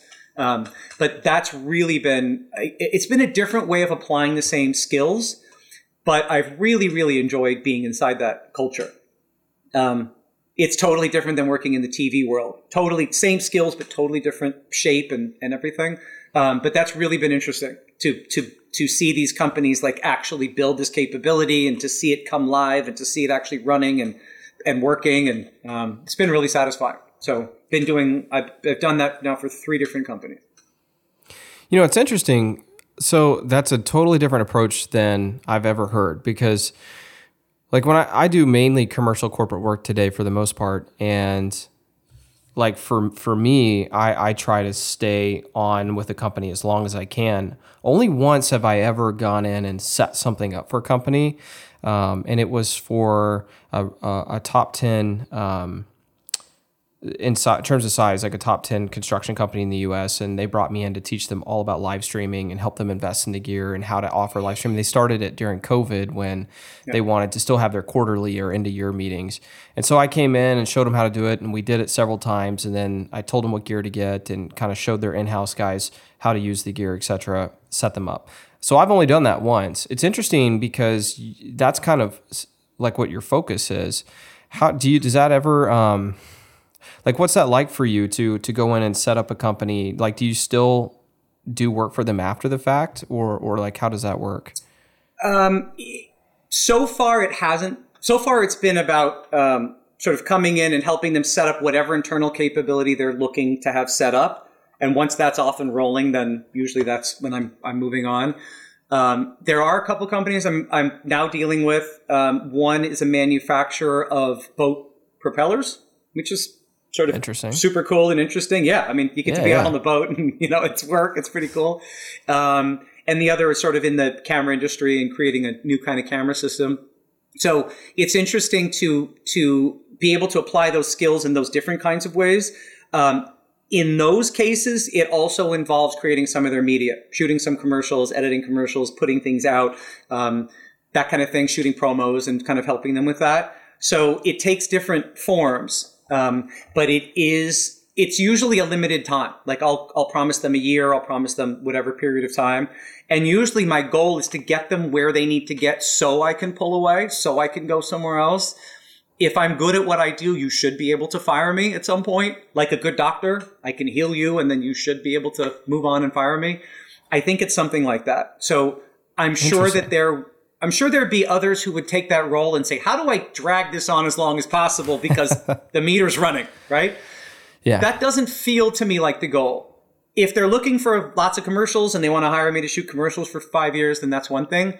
But if they're looking to develop a capability and I don't have them at a point after a year where they can work without me, maybe I've done something wrong. Or maybe I'm just trying to just hang around for too long and that doesn't feel right. I'm there to try and be of some sort of help. I'm not there to kind of be a drag on their budget and that kind of thing. I'm there to help them be more efficient. And so whatever form that takes, that's the form that I want to provide for them. But I do enjoy the culture because it's so different than television. It allows me to do things I never could do in TV, like build an entire department and then create around that department. And then that whole department starts making some things. And then that turns into making more media. And then that media goes into whatever they're doing. And that generates new things, it builds and builds and builds. It's so far outside of that traditional rubric of you make the show, you air the show, you make a new show, you air the show. It's totally different. And it's just been really exciting. I mean, it's all of these companies so far have been startups. So at some point they'll go big and go public and whatever they'll do. And that capability will all of a sudden be moved to some very grand kind of scale. And that'll be exciting to see. So we'll see. And so you're helping them like bring in the people, like educating them on what to do, invest in the equipment, that kind of thing? All of that, and then setting up capability. In one company, I actually set up an actual physical studio inside their facility. Nice. A post facility and a studio for shooting. Get all that talking, set up servers so you can move media around and link people and all the things that have to happen to make them totally self-sufficient. Hired staff, hired post staff, hired basically people to replace me. And once that was all in place, then that was it. But that was always the goal from the beginning. Wow, it's just a different way of going about it that I've never really considered in my business. I think that's very fascinating. If you don't mind me asking, are you reaching out to companies to do that, or they come into you directly? Both. It's been both. Yeah, nice. It's been both. Some of the companies started out really not knowing at all what they even needed. They just said, video. It's like, okay, slow down. And then we kind of break that down a little bit. Okay, what does that actually look like? Sure. And that kind of thing. They just don't really even know where to start. So I've come to them and I'm like, I see you struggling. Maybe I'll know someone that works for the company or who's an advisor or some peripheral role. I see you struggling. Have you thought about this? Have you thought about that? No. Okay, well, if you want it, I could help you get here. I could help you get there. Like, have you thought about this? Once they sort of have a mental picture of what's possible, they're excited and they're on board because they don't have the experience to get there on their own. And I start with, I don't want you to hire me forever. I'm not your employee forever. I'm here for a period of time. Doesn't mean I won't leave with some stock options potentially, which is pretty nice. But it does mean that my goal is eventually to replace myself here with new people, and I will back myself out. I'm a specialist here for a short time to help you do a thing. And once you're good and you're on your own, the training wheels are off, then I'm done. Wow, that's a really interesting way to go about doing commercial corporate work, and I think it's really fascinating. Totally different. So, and is that like mainly what you're doing now for the most part? Yeah, I'm doing that now for 2 different companies. Also some legacy work for existing clients, that just always is there. Sure. But this direction, the corporate direction it's been a surprise, but now it's been 3 years and I'm kind of in that swing and sort of really feeling that and loving that. I'm really happy in that role. I'm still taking on commercial work. I'm still taking on TV work. I'm still taking on all the things I normally do. But these corporate gigs are sort of on top of that or maybe right next to that. I think they like that they're hiring a working professional versus 10 years ago I was cool and I haven't worked, or I don't know, I haven't done anything and let me show you video, They like that it's someone who's out there right now, who has credits rolling like right now, who's current, who has their thumb on the industry, who kind of understands what's going on. If they need a person, camera operator, editor, like one call, hire this person, hire that person, done. I think that gives them a lot of comfort. And so it's probably good that I'm still in sort of my traditional role, making shows and making sort of commercials and things. They like that they're getting kind of a guy who's neck deep kind of in it. And I've really maintained that the whole time. So it is both. Yeah, that makes perfect sense. Are you offering any sort of like live streaming services as well or anything like that? That's a thing more and more. So more and more. So companies now are doing these webinars and they're doing different kinds of outreach. There was one company I worked with in New York that is online security. So they do cybersecurity and they pay out millions of dollars in ransoms via Bitcoin to bad guys to get doctors' medical records released. And, they're kind of in this sort of shady world dealing with some very bad actors and that kind of thing. They wanted to set up they do like a weekly, sort of like a podcast, like a video cast. And they wanted the studio inside their offices. So they had an empty room and it was like, what lights do we need? Like, how do we do this? And then technically, how do we hook it in? And just the whole thing 360 beginning to end. We set them up and now they're just rolling every week. I'm still on their thing and I get their alerts and I watch their podcast. It looks professional. I know that it's a room next to the broom closet. And I know that it's like one guy running the show. I know that it's recording to a laptop, I know that it's totally low key, but it looks so pro. I think they've loved kind of that shortcut to we look like $1 million business and we're like 4 guys in a room, but it makes them look great. And that's brought in huge, Sure. They work with the FBI now. I mean, they've really upped their game. So it's exciting to see them use that little bit of capability to really expand their business and see them grow. And that's really exciting. Yeah, I think live streaming has been like an interesting addition to my business that I started dabbling with it pre-COVID, but I didn't really start offering it like I do now until COVID. But I definitely think that it adds another level of professionalism to companies like corporate or commercial clients. And I think it just kind of elevates the way that they represent themselves to the world or to potential customers. And having that in your bag, I think is a really cool option today. So before we wrap up this podcast, I know that my viewers love to talk about gear. They're all gearheads. So I'm going to go ahead and ask you a little bit about your gear. What kind of equipment are you running today? Let's start with your camera equipment and we'll just kind of go from there. The workhorse is a Panasonic VariCam 35 with the PL mount. The big brother of the VariCam LT, correct? Big brother of the VariCam LT. We ran VariCams for a long time, the 2700. Which was the first tapeless VariCam. We ran that for years and years and years, and it is bomb-proof, bulletproof equipment. So now it's the VariCam 35. We use different kinds of lenses, some primes, some zooms. It's all PL, so it's all real easy to find. I keep a shotty on it all the time. I keep a little light mounted on top all the time, just for like emergency, kind of use. It is set up kind of in an ENG style. Everything's on it that you need. You could pick it up and roll, and it's running lavs. It's running a shotgun sound. It's running light. It's running everything on board. When we're doing more setup, commercial kind of stuff, I can really turn it into more of a cinematic type of roll. It has a cheese plate all the way around, including on the carry handle. Everything has taps. So I can mount gear anywhere on, around, behind, over, and through this camera. If I want to dump a monitor on it, if I want to add any kind of other capability to it, whatever I'm trying to do, other recorders, anything, it can just slap right on. It's all Anton Gold mount, so everything's super universal. And I can kind of show up to any shooting environment, and all my stuff is cross-compatible, and it just makes it super easy.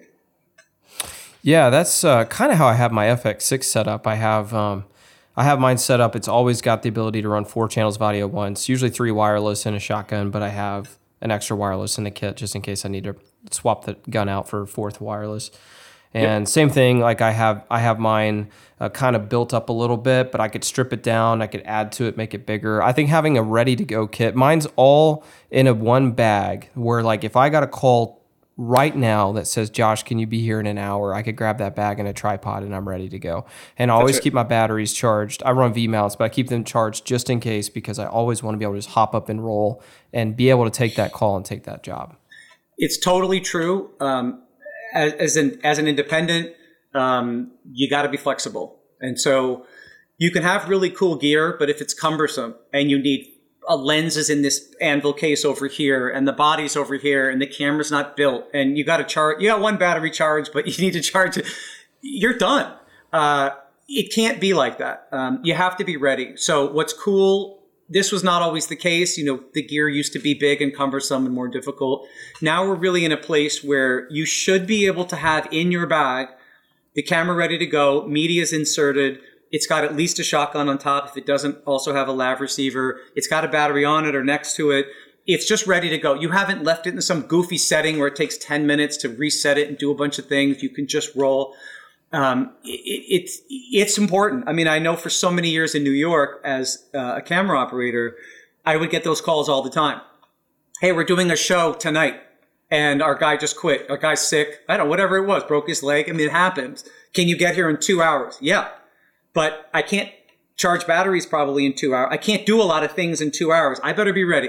My lab batteries better be charged. Everything better be right. My labs weren't left on some strange other channel the last time I shot. So I have to pair all the labs again when I turn it on. And that takes 20 minutes. And you know what I mean? Like I can really just plug and go.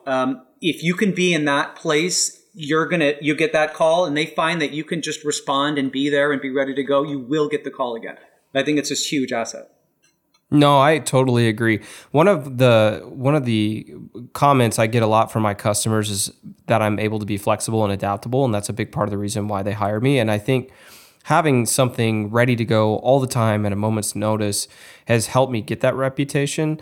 And a lot of these sometimes can be good jobs that just for some reason they don't really think of it or something comes up and they need it last minute. But the ability to be flexible and adaptable is huge, and it has allowed me to continue work from clients like that. And I even have gone so far as like on my cameras, depending on the job, I have preset settings where if you click on the setting, it loads up certain settings within the camera. So I'm not fooling with anything when I get there. So like I have one for just shooting in log. That's what I use like 90% of the time. I have another one if I'm shooting to Rec 709 for a client, because that changes everything from base ISOs to whether I have a monitor let on. I have another one set up just for live streaming because the formats and how I want my connections to be, my outputs to be for live streaming, even the internal recording codec I want to be different than what I'm doing when I'm recording to a commercial client. So I have everything set up for preset so I can show up the job and say, hey, this is a live stream job, hit that preset, my camera's instantly ready to go. And all my cameras are set that way. And I think just having that capability is huge. It's really, really important. I would add to that, you mentioned a LUT on the monitor. Some monitors will have them preloaded or can do that. Some can't, depending on where you're going. It's great to have some LUTs on standby. Not every client knows how to look at a raw image and see that it will look better later. They're like, why is it so flat and there's no blacks and the color sucks and what, they don't understand what they're seeing. So if you can just throw a LUT on and be like, actually, it'll look like that. And they're like, oh, beautiful. Okay, carry on. That's all they want.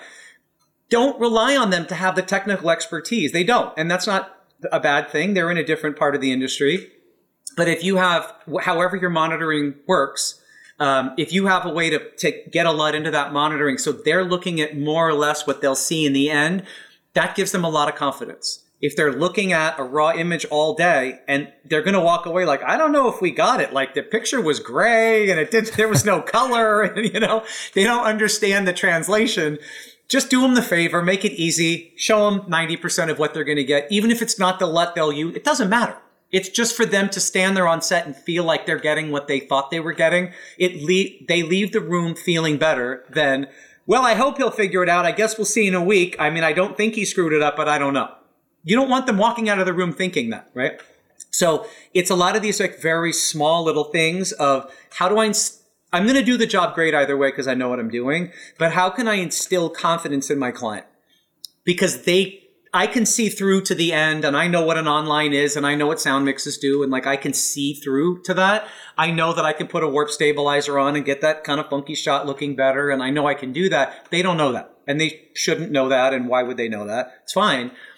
Kind of make it easy for them so they walk away like, man, that guy nailed it. Wow, what a DP, right? When it's a LUT from 7 jobs ago that's just been sitting in your camera that just generally looks mostly good, like why not?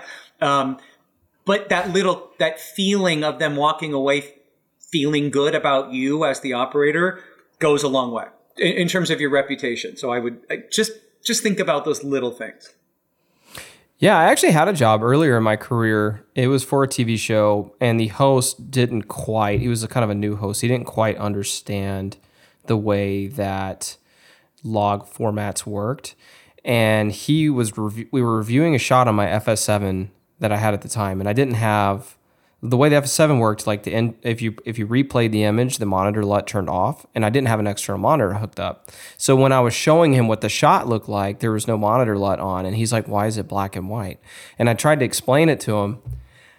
He couldn't understand it. He was so mad. He thought I had ruined everything we had done up to that point. And I was like, no, dude, like I talked to you about this ahead of time. But there's a difference between like talking to someone about them and them actually visually seeing it. So he made me like go inside a room and plug it in my laptop and show him what it would look like colored. And once I did that, he's like, oh, okay, you know what you're doing. But you're right though. Like if I'd have had a monitor LUT loaded or had a way to have it loaded when I reviewed that shot, none of that ever would have happened.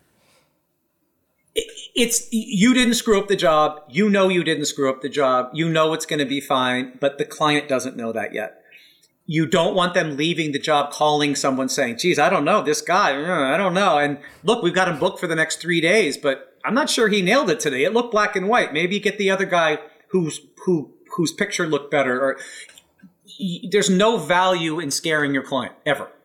So you want to make sure you're giving them some confidence. So I'll do a LUT usually if I know who they are and what their parameters are. I can load a LUT for them. So it looks exactly like how it'll look. They're happy enough if it just generally looks mostly good and doesn't look like a crappy, log image. I'll always do that. I always will do a still either off my camera or let them take a screen grab off of my monitor with their camera. So they're on the plane home. They can flip through and be like, oh, he got that shot. Oh, right. And that shot. And oh, right. Because we forget certain things.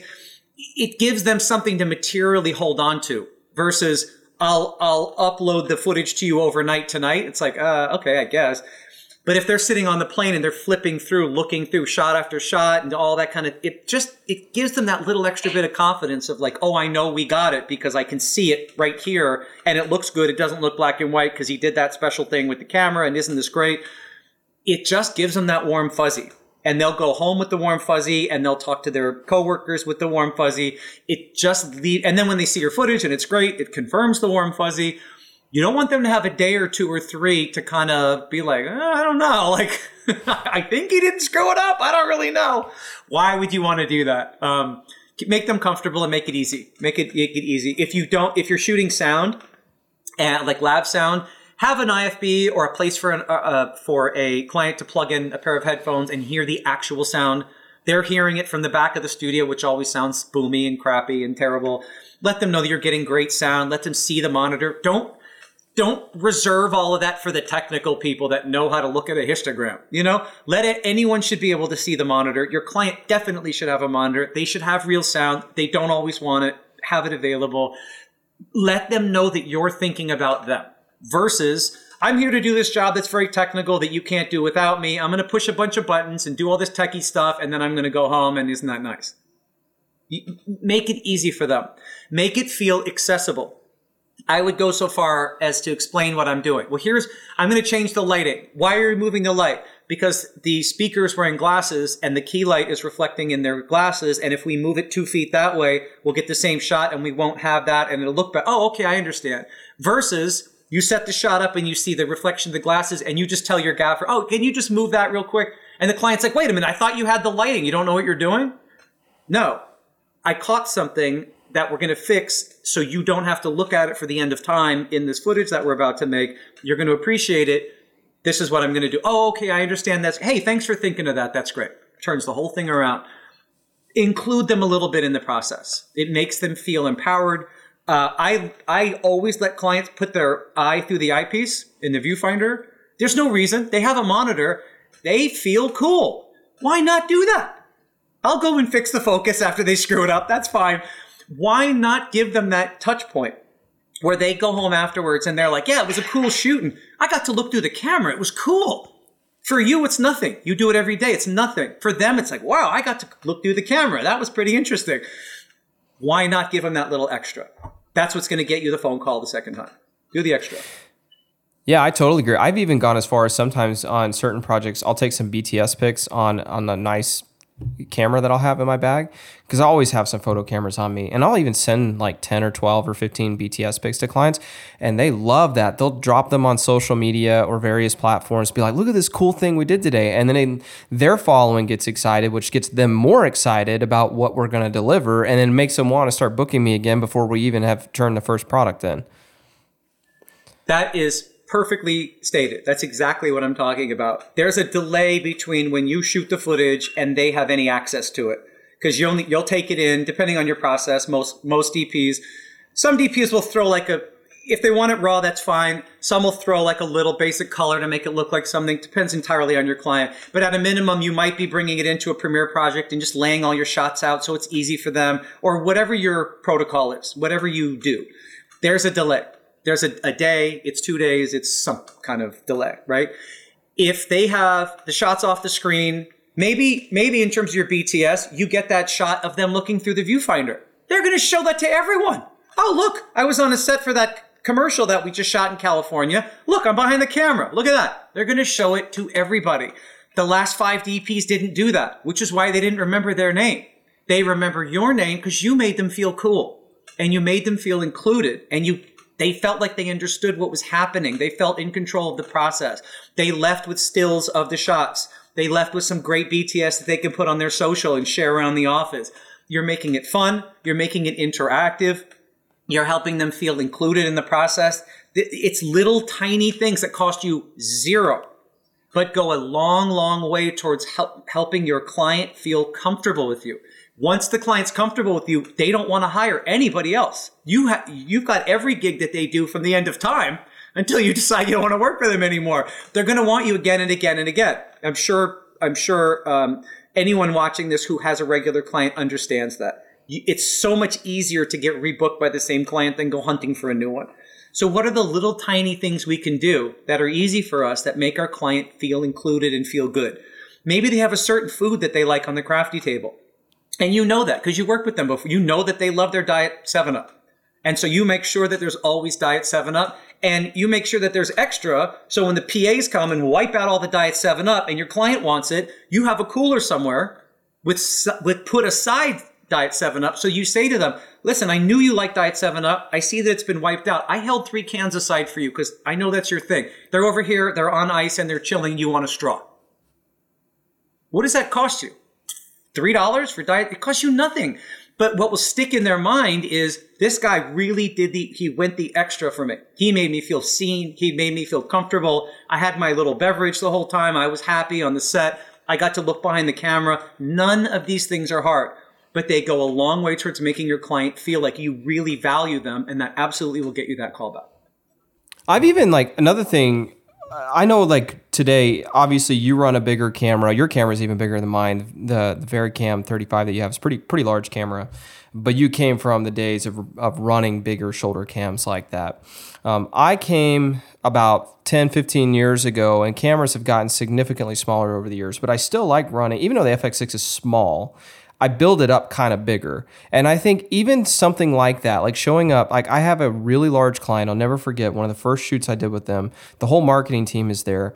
And I showed up and I pulled my rigged out camera out of the bag. And their previous people that they had worked with before worked with mirrorless cameras. And there's just something about me pulling a bigger camera out, even if it's shooting largely the same image, that just makes them feel like, oh, this guy's more legit, he's more professional, we're getting what we paid for. So I don't know. Like I have, obviously you have reasons, I have reasons for running a bigger camera just in general, but even that alone is worth it to me because it's part of the client experience of pulling out something that makes it feel like, oh, this guy's here to shoot a movie. You know what I mean? It's a very good point. It's a very good point. It is along the same line of thinking of, how do we give the client confidence? You as the professional need to bring the equipment that you need, whatever that is. People have shot movies on iPhones. So we know that in the hands of an experienced pro, you could make that iPhone look as good as probably almost anything. It has its limits, obviously. But even thinking about like the Blackmagic cameras, and what, we have some tiny little options. Red makes, some super tiny little cameras that work great and look great. But to your point, I probably wouldn't bring a camera just to show off or just to make an impression on a client necessarily. But I absolutely know that it's true what you're saying. If you bring serious looking kit, they think you're a serious person. And they feel like I'm paying a lot of money for this service and he's showing up with all the pro gear and he's got all the things. That's my guy. Versus if you're an expert, you can definitely probably do that same shoot with almost anything, with a Blackmagic, with a 5D, maybe with your iPhone, with almost anything, and get the same result. And the end would look the same. But what's the feeling to your client? The feeling is, boy, I paid this guy a lot of money. Shoot with a goddamn pocket family vacation looking camera. I mean, don't give them a reason to doubt you. It doesn't mean you buy the biggest camera to impress the client necessarily. It just means however you roll, whatever your approach is, consider that the more people pay for things, the more they value them. And the more sort of pomp and circumstance sometimes can be good. From your perspective as the operator, you're thinking, what's the most efficient gear I can bring? What's the most efficient way I can set up this shoot? How do I get this day done on time? Because I want to go home because I want to sleep tonight. That's what's on your mind, pretty much. Let me do a good job, but I want to get in my bed at a reasonable hour.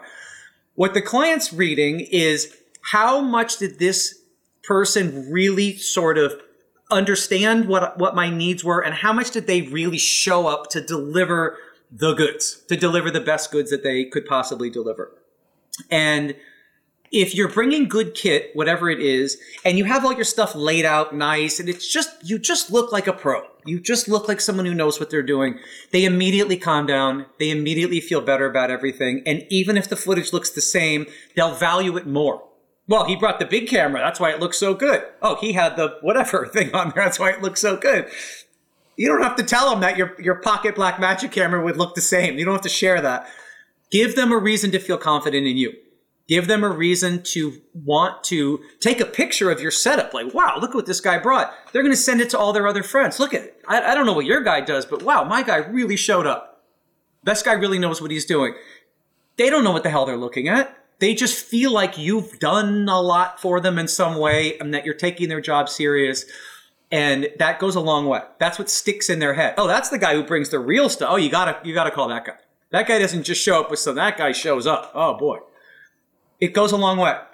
I would think about every job from the client's perspective. If I were them and I didn't know anything about this, what would I be reading when someone shows up? What am I reading about what you wear as a DP? How are you dressed? Are you sort of groomed, or do you kind of show up like, I'm behind the camera, I can do whatever I want, you know?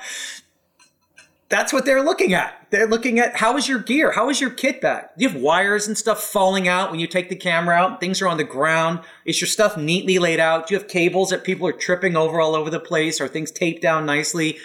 Do you come off as someone who's a pro? And all those little things seem silly on their own, but together in the eyes of a client, it represents someone who really knows what they're doing. There's comfort there.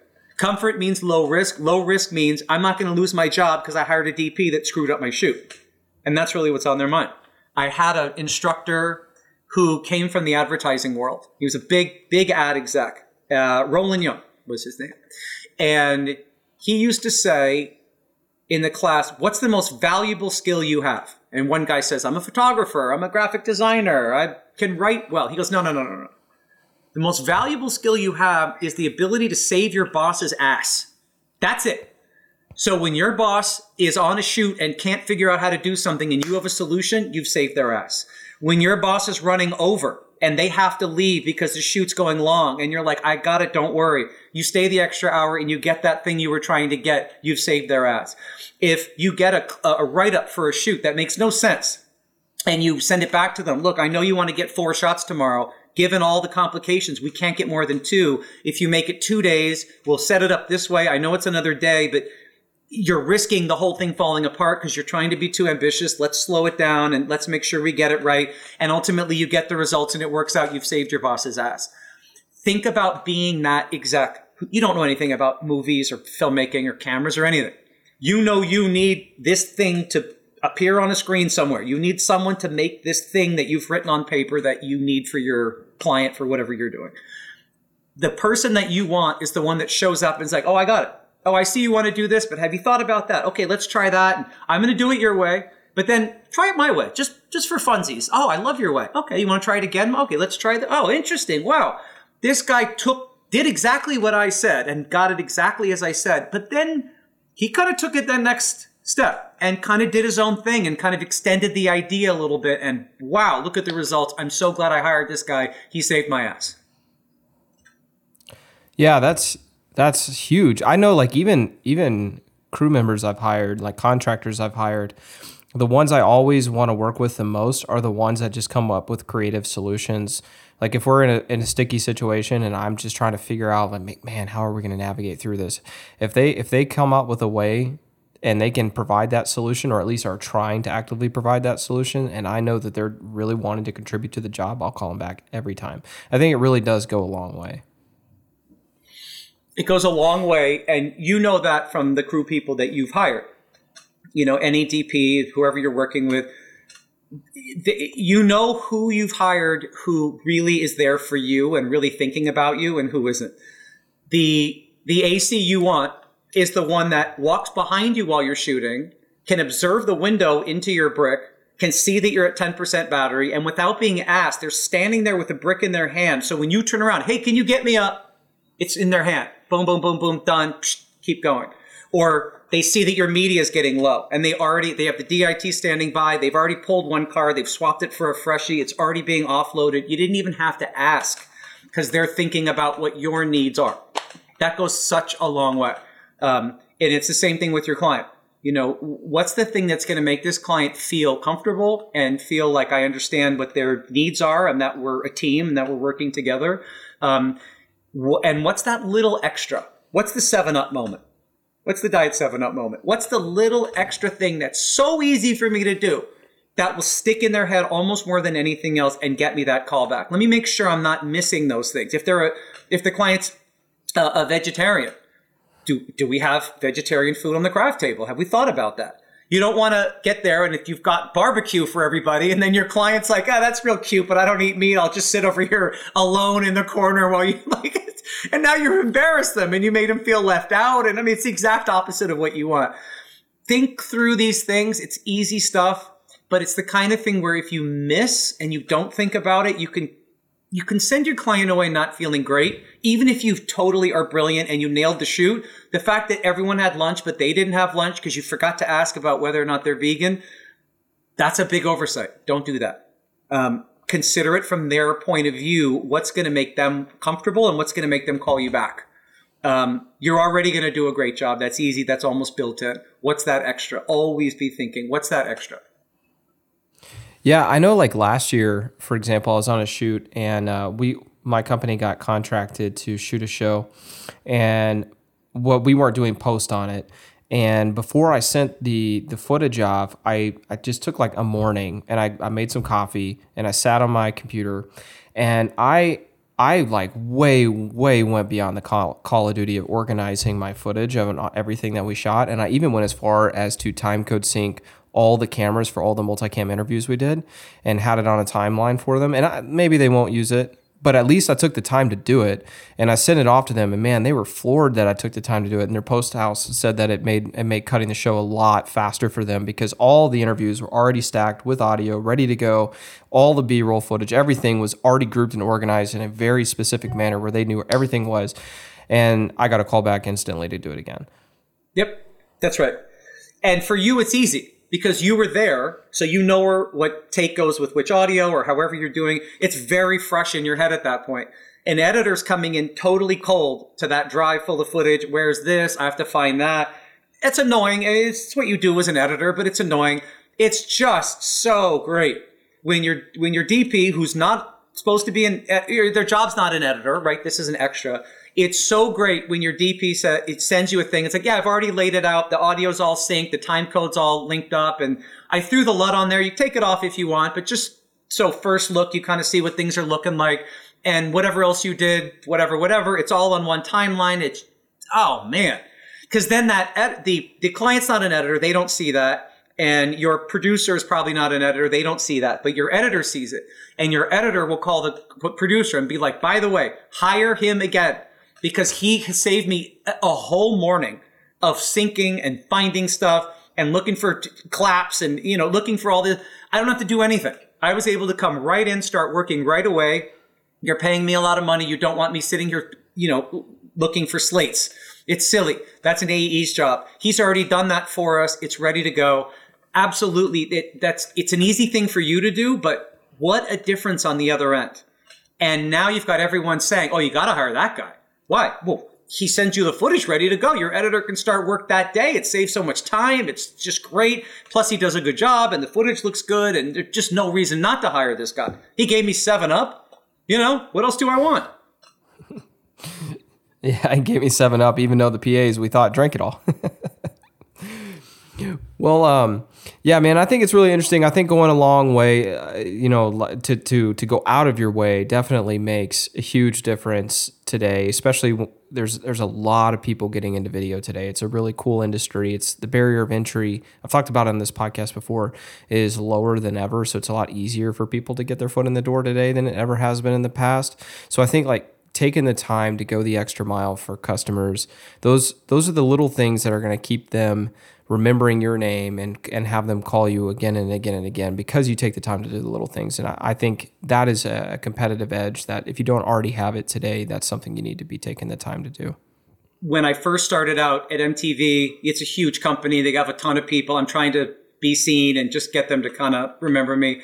And when I was out on those early shoots doing castings and simple stuff and, kind of smaller stuff, I would always bring something back to whoever I was working for, to whatever executive I was answering to. I was in Louisiana and I was doing a casting shoot down there, and it was strawberry season.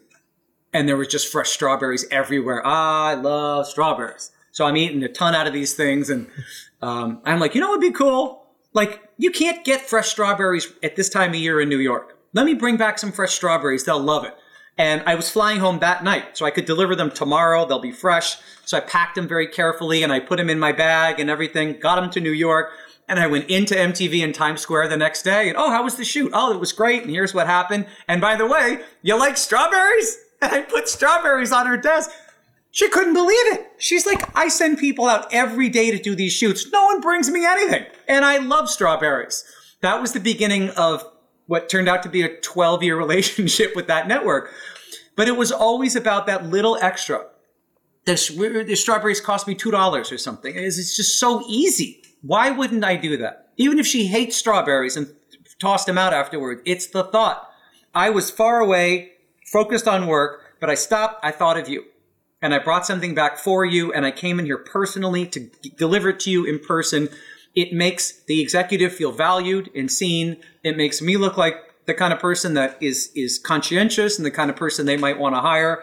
And it's just such a small thing, but it goes a long way. I would just always be thinking about that stuff. It goes a long way. It does. It goes a very, very long way. Kind of like this podcast, because I'm looking up now and it is like over 2 hours long. So we should probably wrap it up. Before I let you go, do you have any really cool projects or anything that you have coming up? I do. How much can I say? I probably can't say a ton just yet, but I do. I have some really, really exciting things that I'm working on now. Some things that are kind of new, pushing into some really interesting spaces. I have a show in development right now, another episodic show in development. I have one of these companies that I'm doing a consulting for is about to announce a huge product, and a whole bunch of things that I've done for them is about to come out. So I'm right on the verge. Another month or two, I'm sure I can start really talking about this stuff. But it's a super exciting time, and it's good to be in that flow of people, executives, and CEOs who are willing to take chances and try some sort of exciting new things. That's always what gets me super excited, because then I get to kind of play and experiment and try things. So I'm really excited about what's coming up, and even behind that, this is going to be a good year. So a lot of good things are going to be coming out for us this year. So it's exciting. Where can people go to learn more about you and to see some of those things that might be popping up here in the next few months? For sure. My company is banditofilms.com. You can go on there. I have promos on there for all kinds of shows. I have examples of episodics and commercials, and you'll see it all on there. As soon as something airs and it's able to be shared, I put it out. Nothing ever comes out, early. I have to be careful with that. But as soon as it's sort of available, publicly, I put it there so people can find it. We got some interesting stuff coming up this year. So it's going to be a year of a lot of experimentation and trying a lot of new things. But that's kind of why I got into this business. So it's really exciting. That is very exciting. And I want to thank you so much for taking the time to come onto the podcast and tell us about your past, your experiences, share some stories. It's been a lot of fun. No, I really appreciate it. Having now done this for 20 years or so, I got a lot of experience and a lot of little things that I picked up along the way. And I really feel like I benefited greatly from some real experienced producers and DPs that kind of handed that knowledge down to me. And so any way I can sort of pay that forward and sort of help that next generation kind of get into this thing and maybe skip some of those early steps and maybe skip some of those mistakes and give them an opportunity to really show what they can do and express themselves, I'm all about it. So I really appreciate the opportunity. Yeah, thank you so much. And you said it was banditofilms.com, correct? Yep, it's BANDITO films.com. I named it that because our logo is Pancho Villa with like the bullets, the bandolier right across his chest. And it's just something kind of fun, kind of revolutionary, kind of freedom fighter about that. But the real reason why I came up with it is because when I started working at MTV independently as a production company, I needed a name. And they were, I'm now, instead of receiving a check for a day or a week, I'm getting an entire show's worth of budget all at once, which was sort of like a little like crazy. And so I kind of felt like I was a gangster going in the network and like, stick them up, like give me the money, type of thing. So I thought, what could be better? We're just going to call it Bandito, because I feel like a little Bandito coming in and, taken from the network. But, and that's just kind of stuck. So that's us. That's Bandito Films. I love it. I think that's an awesome, awesome name. Guys, if you get the chance, go to banditofilms.com. Check out Josh's work. Josh, thanks again for coming on the podcast. It's always fun to have another Josh on the podcast. Doesn't happen too often. But thanks again for coming on. Guys, also remember, we have a Facebook group called Filming with Josh. So if you want to comment about the podcast, share your work, ask for feedback, ask questions, things like that, be sure to go to Filming with Josh on Facebook and ask to join the group today as a private group.